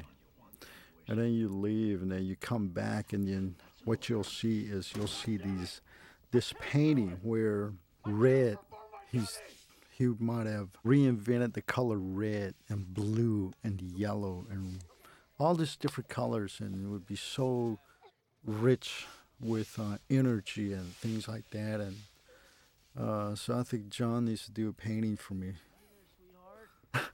That's kind of a way I would describe John. It's been good to me. Yeah, he took jokes real well, because one time, quite a number of times, I'd say, he'd take up conversations with anybody. It's like one time he had a little hair out of place up on top, and my wife was standing there.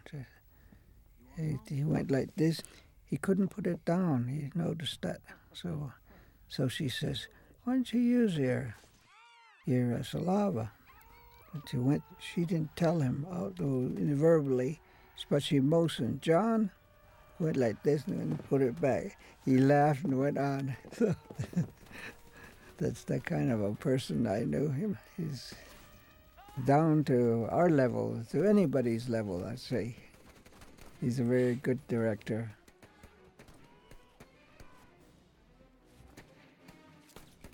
One of the most common questions people ask me is, wow, what was it like to work with John? Can you believe that? John Woo is directing this movie? You mean John is directing this movie? I didn't know it was John Woo. I can't wait to see this movie. I'm a big John Woo fan. People say that throughout my travels. And it's like, yeah, I work with John. Oh, gosh, did you get his autograph? Did you get a picture of him? And people like that. So, one of the ironic things, I guess, is when I first got involved with this film, I wasn't much. One, I never had an ambition to act. Two, I wasn't really too thrilled with, wasn't really into watching movies and things like that. So when I learned that it's going to star Nicolas Cage, and I remember thinking, Nick Cage, now who's Nick Cage? And someone said, the guy who showed in Leaving Las Vegas, and I'm sitting there, let me see. Oh, that one? Okay, I can't place the face, and it went on, and then someone says, Face Off. I said, this John Travolta. No, the other guy, that's Nicolas Cage. And I said, oh, really? And then even when I learned that it was John Woo was going to direct this, and I remember thinking, who's John Woo? John Woo, yeah, he directed Face Off, Mission Impossible, but what I learned later, what I was talking about earlier was, there's so many people, there's so many John Woo fan out there, and Nick Cage fan and things like that, and a lot of them are coming from Indian people, Navajos out there, and it's just great to share my experiences with people back home on the reservation and being able to talk about the times that I spent with these guys, and people always open their ears to hear about them. All right? Yeah!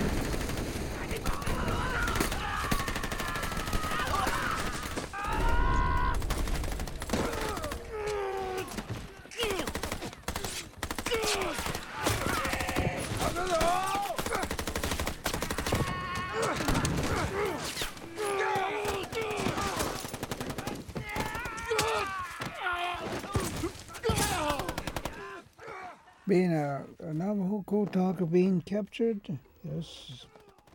Well, I guess the Navajos would question that. But as a military way of looking at the Navajos as the code, being a center of communication and also the secret document, there would be something new to them.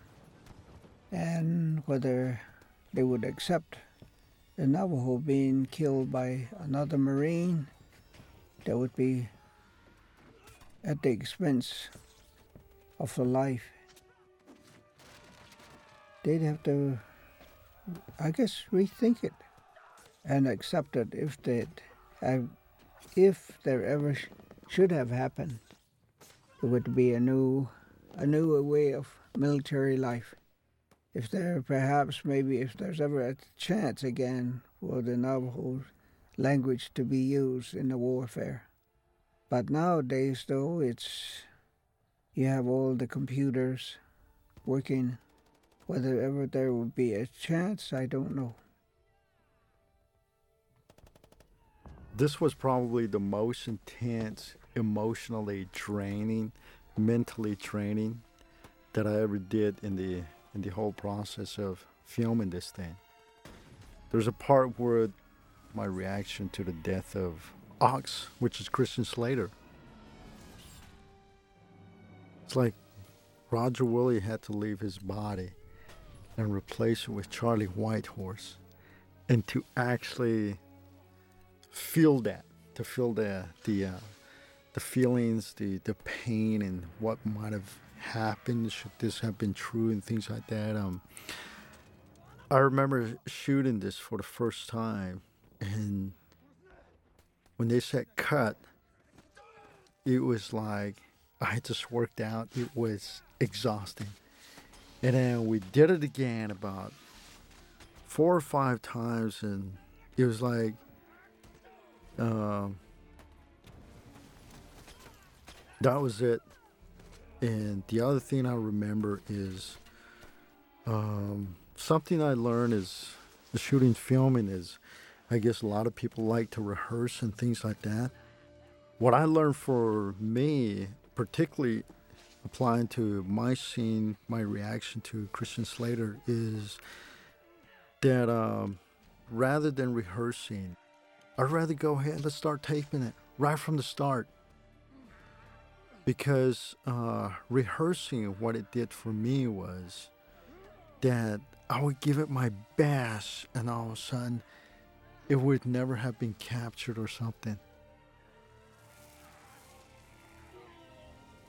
And I think in this particular scene, we had to rehearse it one time first. First time we did it, we rehearsed. It totally drained me. And I thought, I couldn't do that again. There's no way I could do that again. How can I do it again? And things like that. It was like, I was like, God, why didn't we just go ahead and tape that? And so it was wonderful for them to say, we're going to shoot it now. And it took me a while to get back into that character. And then they'd say, cut. We shot it a couple of times. And then they say, we're going to do a close-up. And by that time, you're thinking, wow. So exhausting. And that was probably the turnaround point of me learning about how it is to become your character and to act, how exhausting it can be. Very powerful. If I had one thing to remember that has great potential right there. I killed him. I've got a lot more respect for actors because I learned that you can rehearse all you want. You can say you got your lines down, you got everything down. Everything's perfect. But the key thing is when the time is there to actually record it, and there's complete complete silence, and there's the word action. And this is the real thing. That's the determining factor, is what I learned. I guess sometimes you could have it, or you might not. If I do any other films in the future, if I have the option to go ahead and shoot it the first time, right from the beginning without rehearsing, I don't know, I think it would help me perform better, I guess, maybe. And just knowing that I did it, not just for rehearsal, but to see for the purpose of capturing it and keeping it and using it.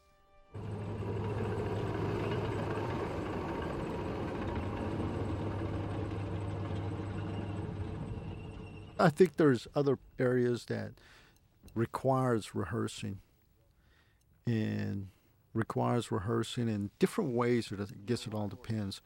I guess another scene, you can rehearse that and then rehearse it a few times and then shoot it again, because I think it's a different setting. It's not as intense or emotional. I think if something requires a total transformation of your gestures and your whole body, your emotions, and something very mentally stressing or straining or physically demanding, those particular scenes are things that I would prefer to go ahead and just shoot it from the start. Shooting the shit, looking for somebody else's ass to kick. You think too much.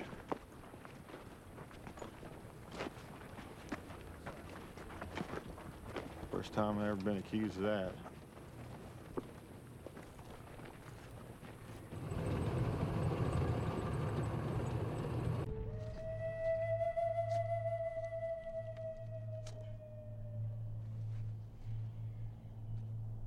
This, the rising of life, the rising of the spiritual being, example of the rising sun, leaving from the world, from the presence, as if you are asking for the goodness which was here to continue into the future. It's a good send-off for your being to continue on into the future from all the directions, not only ahead of you, behind you, under you, above you, from your mouth, from your spiritual ways of life, that you don't just think of yourself, but you think also with your environment, the total environment, because you belong with the total environment.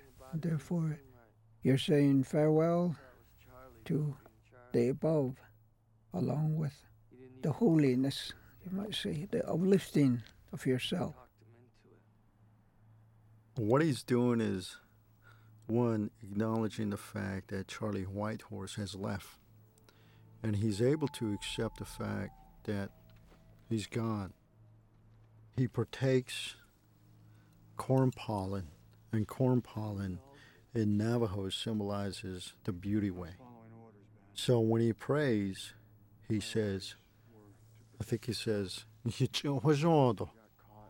to us let there beauty. From all directions let there be beauty. To him let there be beauty, meaning to Charlie Whitehorse. And then he partakes the corn pollen. And that is like the beginning again for him to get back into what his role is, what he's there for, to begin his life again. And then he ends that by opening his arms with the rising sun, because the light travels and hits him, and he greets it. Because from the east, that's where new things come from each day. word by word, you can take the Navajo words that he used and really break them down, and then in the end, it can give you a strong sense of the Navajos' concept of life. That's what that is. The destination is that big piece of rock you see over there. The last defensible ridge on this island. Now thinking is, we take the mount, Saipan's pretty much ours. Yesterday, bombers beat the shit out of that rock. The brass is nervous. They expected more resistance over there. Now they want us to go over and check it out. So where the hell they got us now? Well, going up the mountain. Have ourselves a little peek. That code talker is out front for a reason. And that's exactly where I need him to be. If there's still a problem between the two of you, I would like to straighten that out right here, right now. No problem here, Gunny. That's good. But there's still one here. You just do what you're supposed to do, Sergeant. Nothing more, nothing less.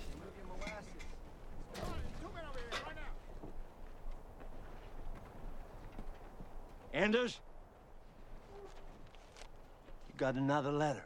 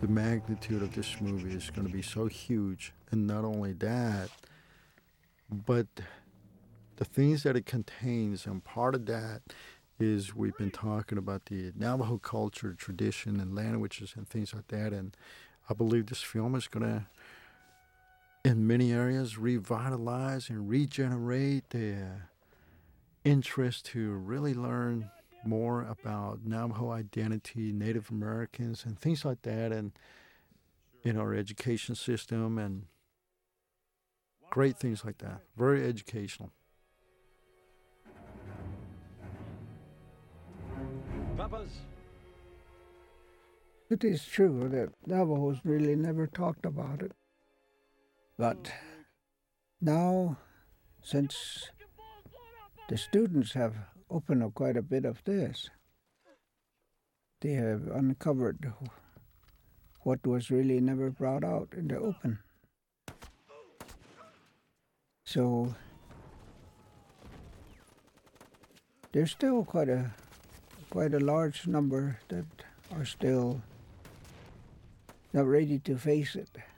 But being in so many recent years, so many world conflicts, and many of the Navajos have gone into various parts of the world, which have opened up their ways into mingling with the new generations. How far back can they go? That remains to be handled.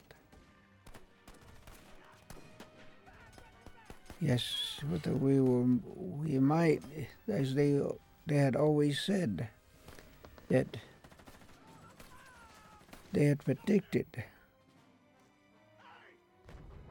the faster the world moves, the faster our generation moves. We're going to leave some behind.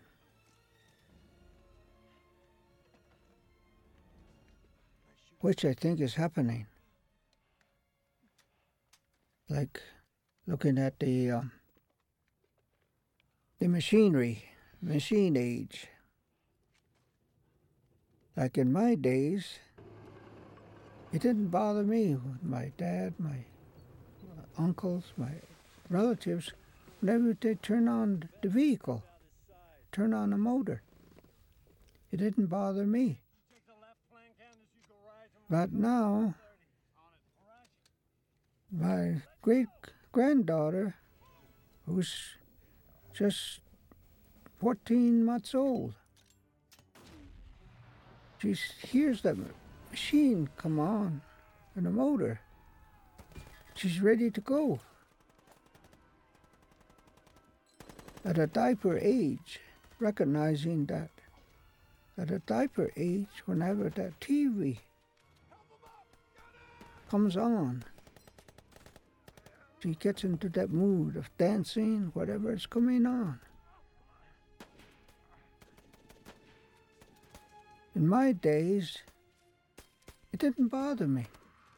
And our elders used to say, one of these days, your children are going to speak a language that you won't understand. So those things have come about. And that's why I say, how far back can we compare the generations at the present time to moving back? How do we outgrow? And what are the consequences?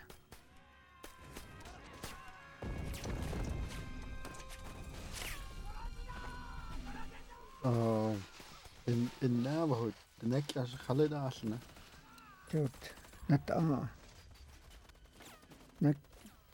They always say, not Hanete, Eden Hiliote, Ede Vanilla. Nasko in comparison. Nasko Dohit Ida.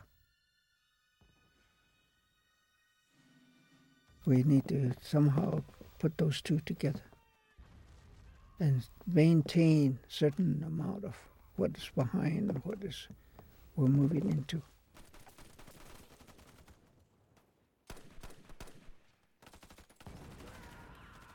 Yeah. See, this is the machine age, and we're talking about the spiritual. A quarter to 8. Now, I should not list or lego.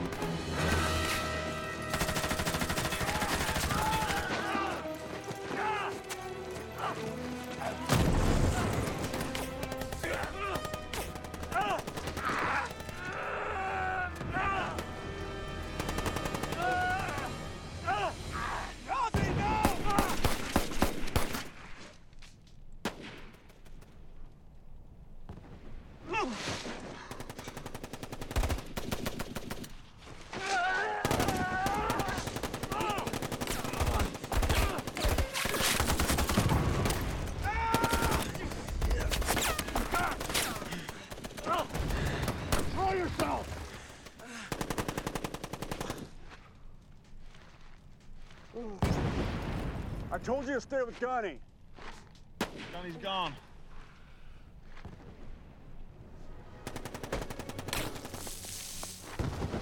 You can't kill me!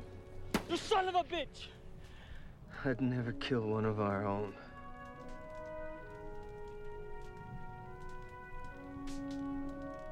We're not gonna make it out of here, are we, Joe? I'm running out of ammo here, Joe. I don't want to die in this shithole. You're not gonna die. Nobody else is gonna die.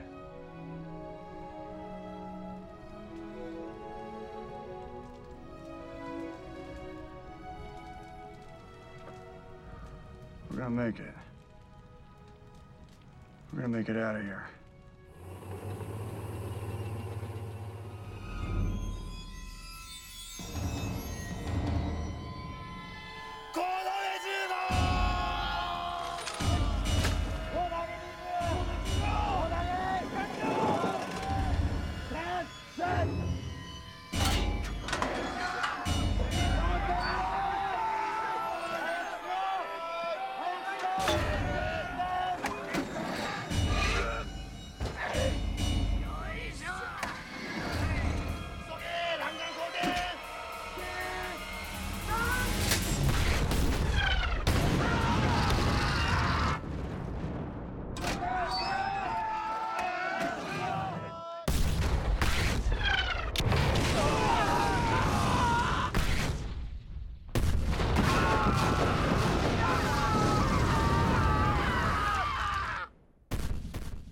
I think the way the Navajos, there are two to everything.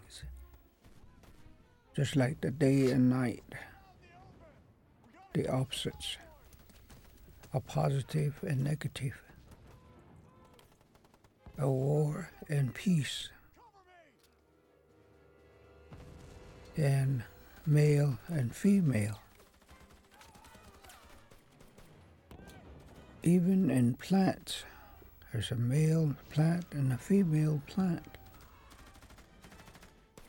Winter and summer. There's two. In their way of looking at life, there's two. Cold and hot. I think, Albert, that this part of this film is, it deals with the duality within the Navajo identity.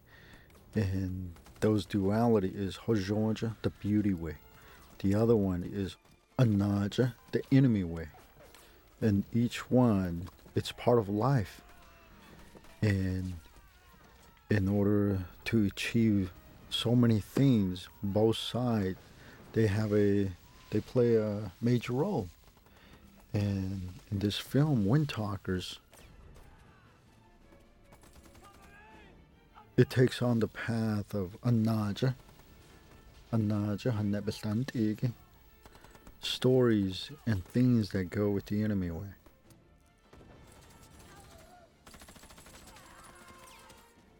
And then there's a balance. One balances the other. Like things are out of balance for war, and so they have to bring it back to reality, back to the balance.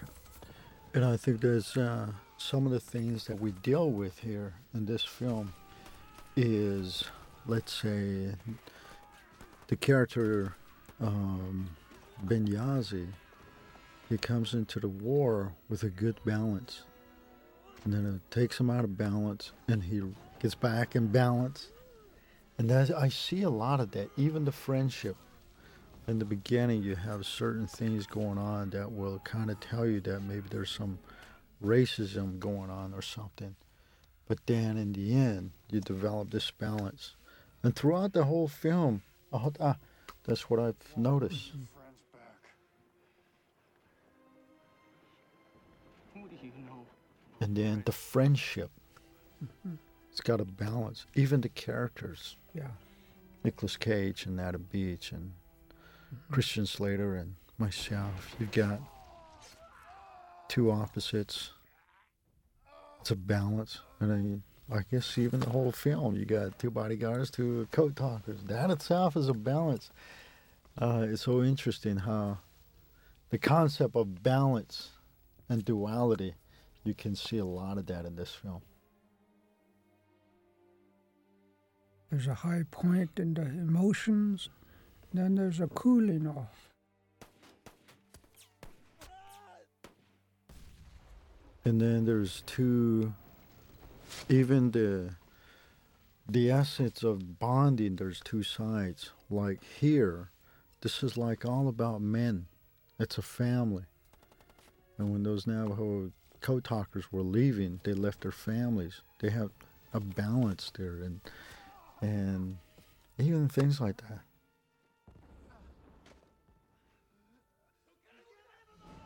Even like during the day, things are happening.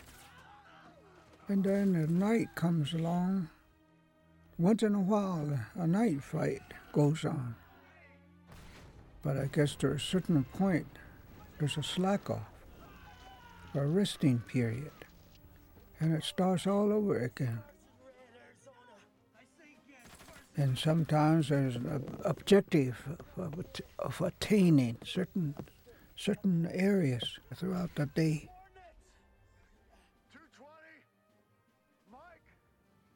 The other thing that I notice is, that's the first time experiencing film, the whole approach about the sequence of shooting it. One of the things I always asked myself was, now how in the world are they going to put all this together?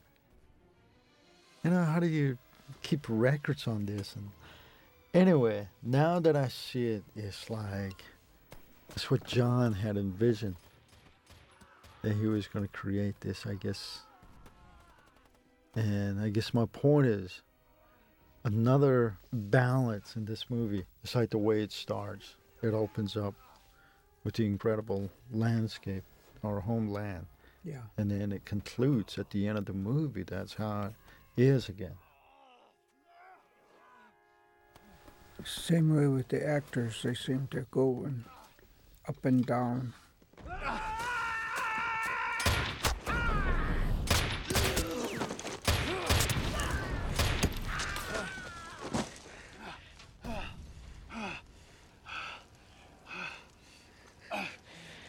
How many still out there, Joe?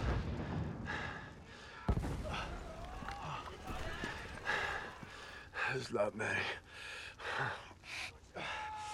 How about that Colt? How many in there? I imagine one. Giving your orders? Shut up, Ben.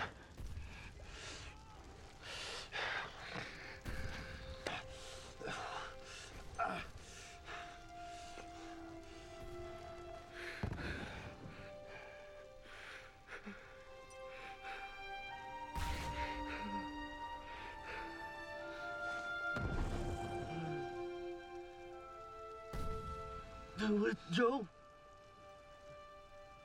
Do it. Do it.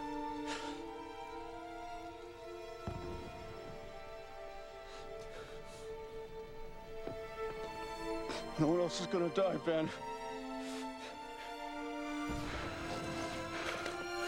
No one else is dying.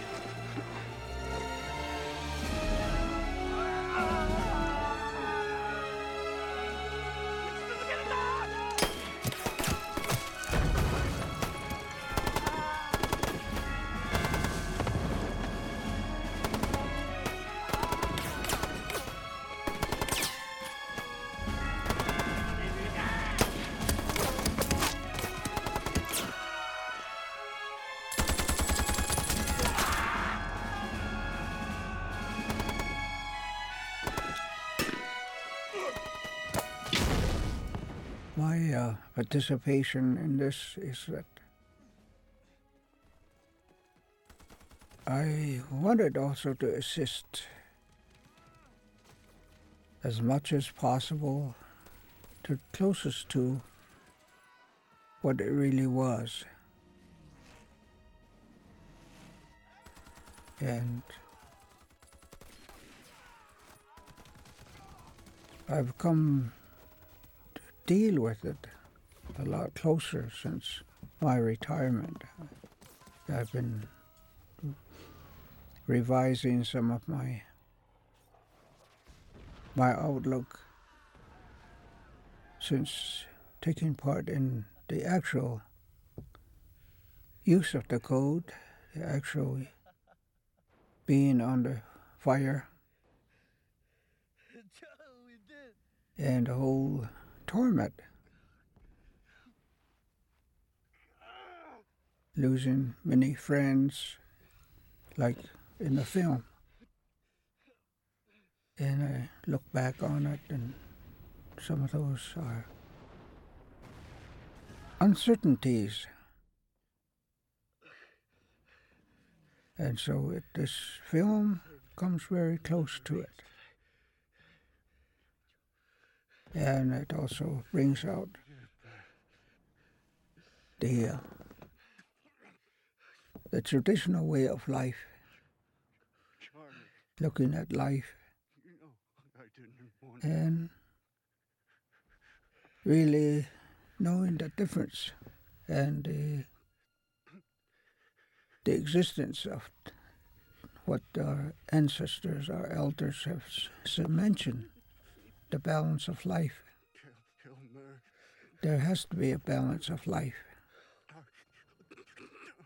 One can't do without the other. Because we might say there can't be a day only. There has to be a night. There can't be summer all the time. There has to be a winter.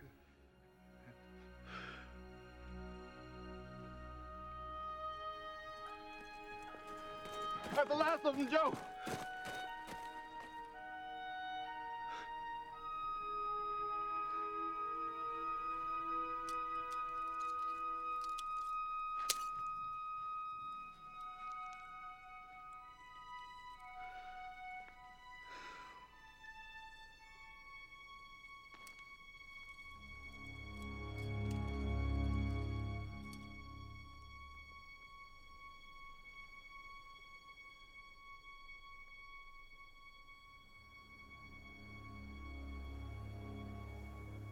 Dear Rita, to answer your question, I'm listening. Your letters are the only thing that keep me going out here. As far as writing back, sorry it's taken me this long. I hope everyone who sees this film can walk away feeling a sense of history, their identity, and be able to walk from this film and in somewhere, somehow, some way that the overall quality of their own personal lives that may be enhanced in some positive way. And just to be able to say, you know, I have life, I'm human. Everything around me, I've got to live with that. And just be a lot more appreciative, respectful, and learn to share and love each other and through generosity and all this. What about you, Albert? What do you hope people can walk away with? I think the same way too, that no matter where you are on Mother Earth, that it is a treasure that we live on Mother Earth. It is the freedom, it is the spirit. And on our daily basis, we share the spirit of humans, the spirit of life together. And that's just about the only way that all of us can live on Mother Earth. I hope that when people watch this film that, like I said, it just really restores in a lot of ways just the freedom to express your spirit in such a powerful and positive way.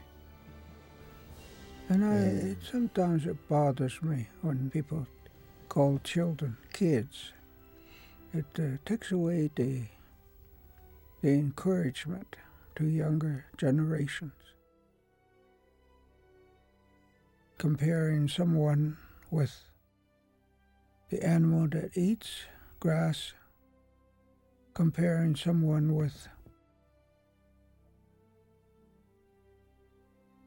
a non-thinking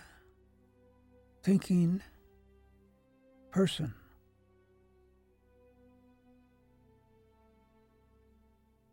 I don't know where we got the word kids. I think they should remind themselves that the children are the spiritual child, and as such, they should be reckoned with and given them the courage, the knowledge, and the uplifting of our spiritual world with our spiritual leaders that we look up to recognize, no matter how small we might be.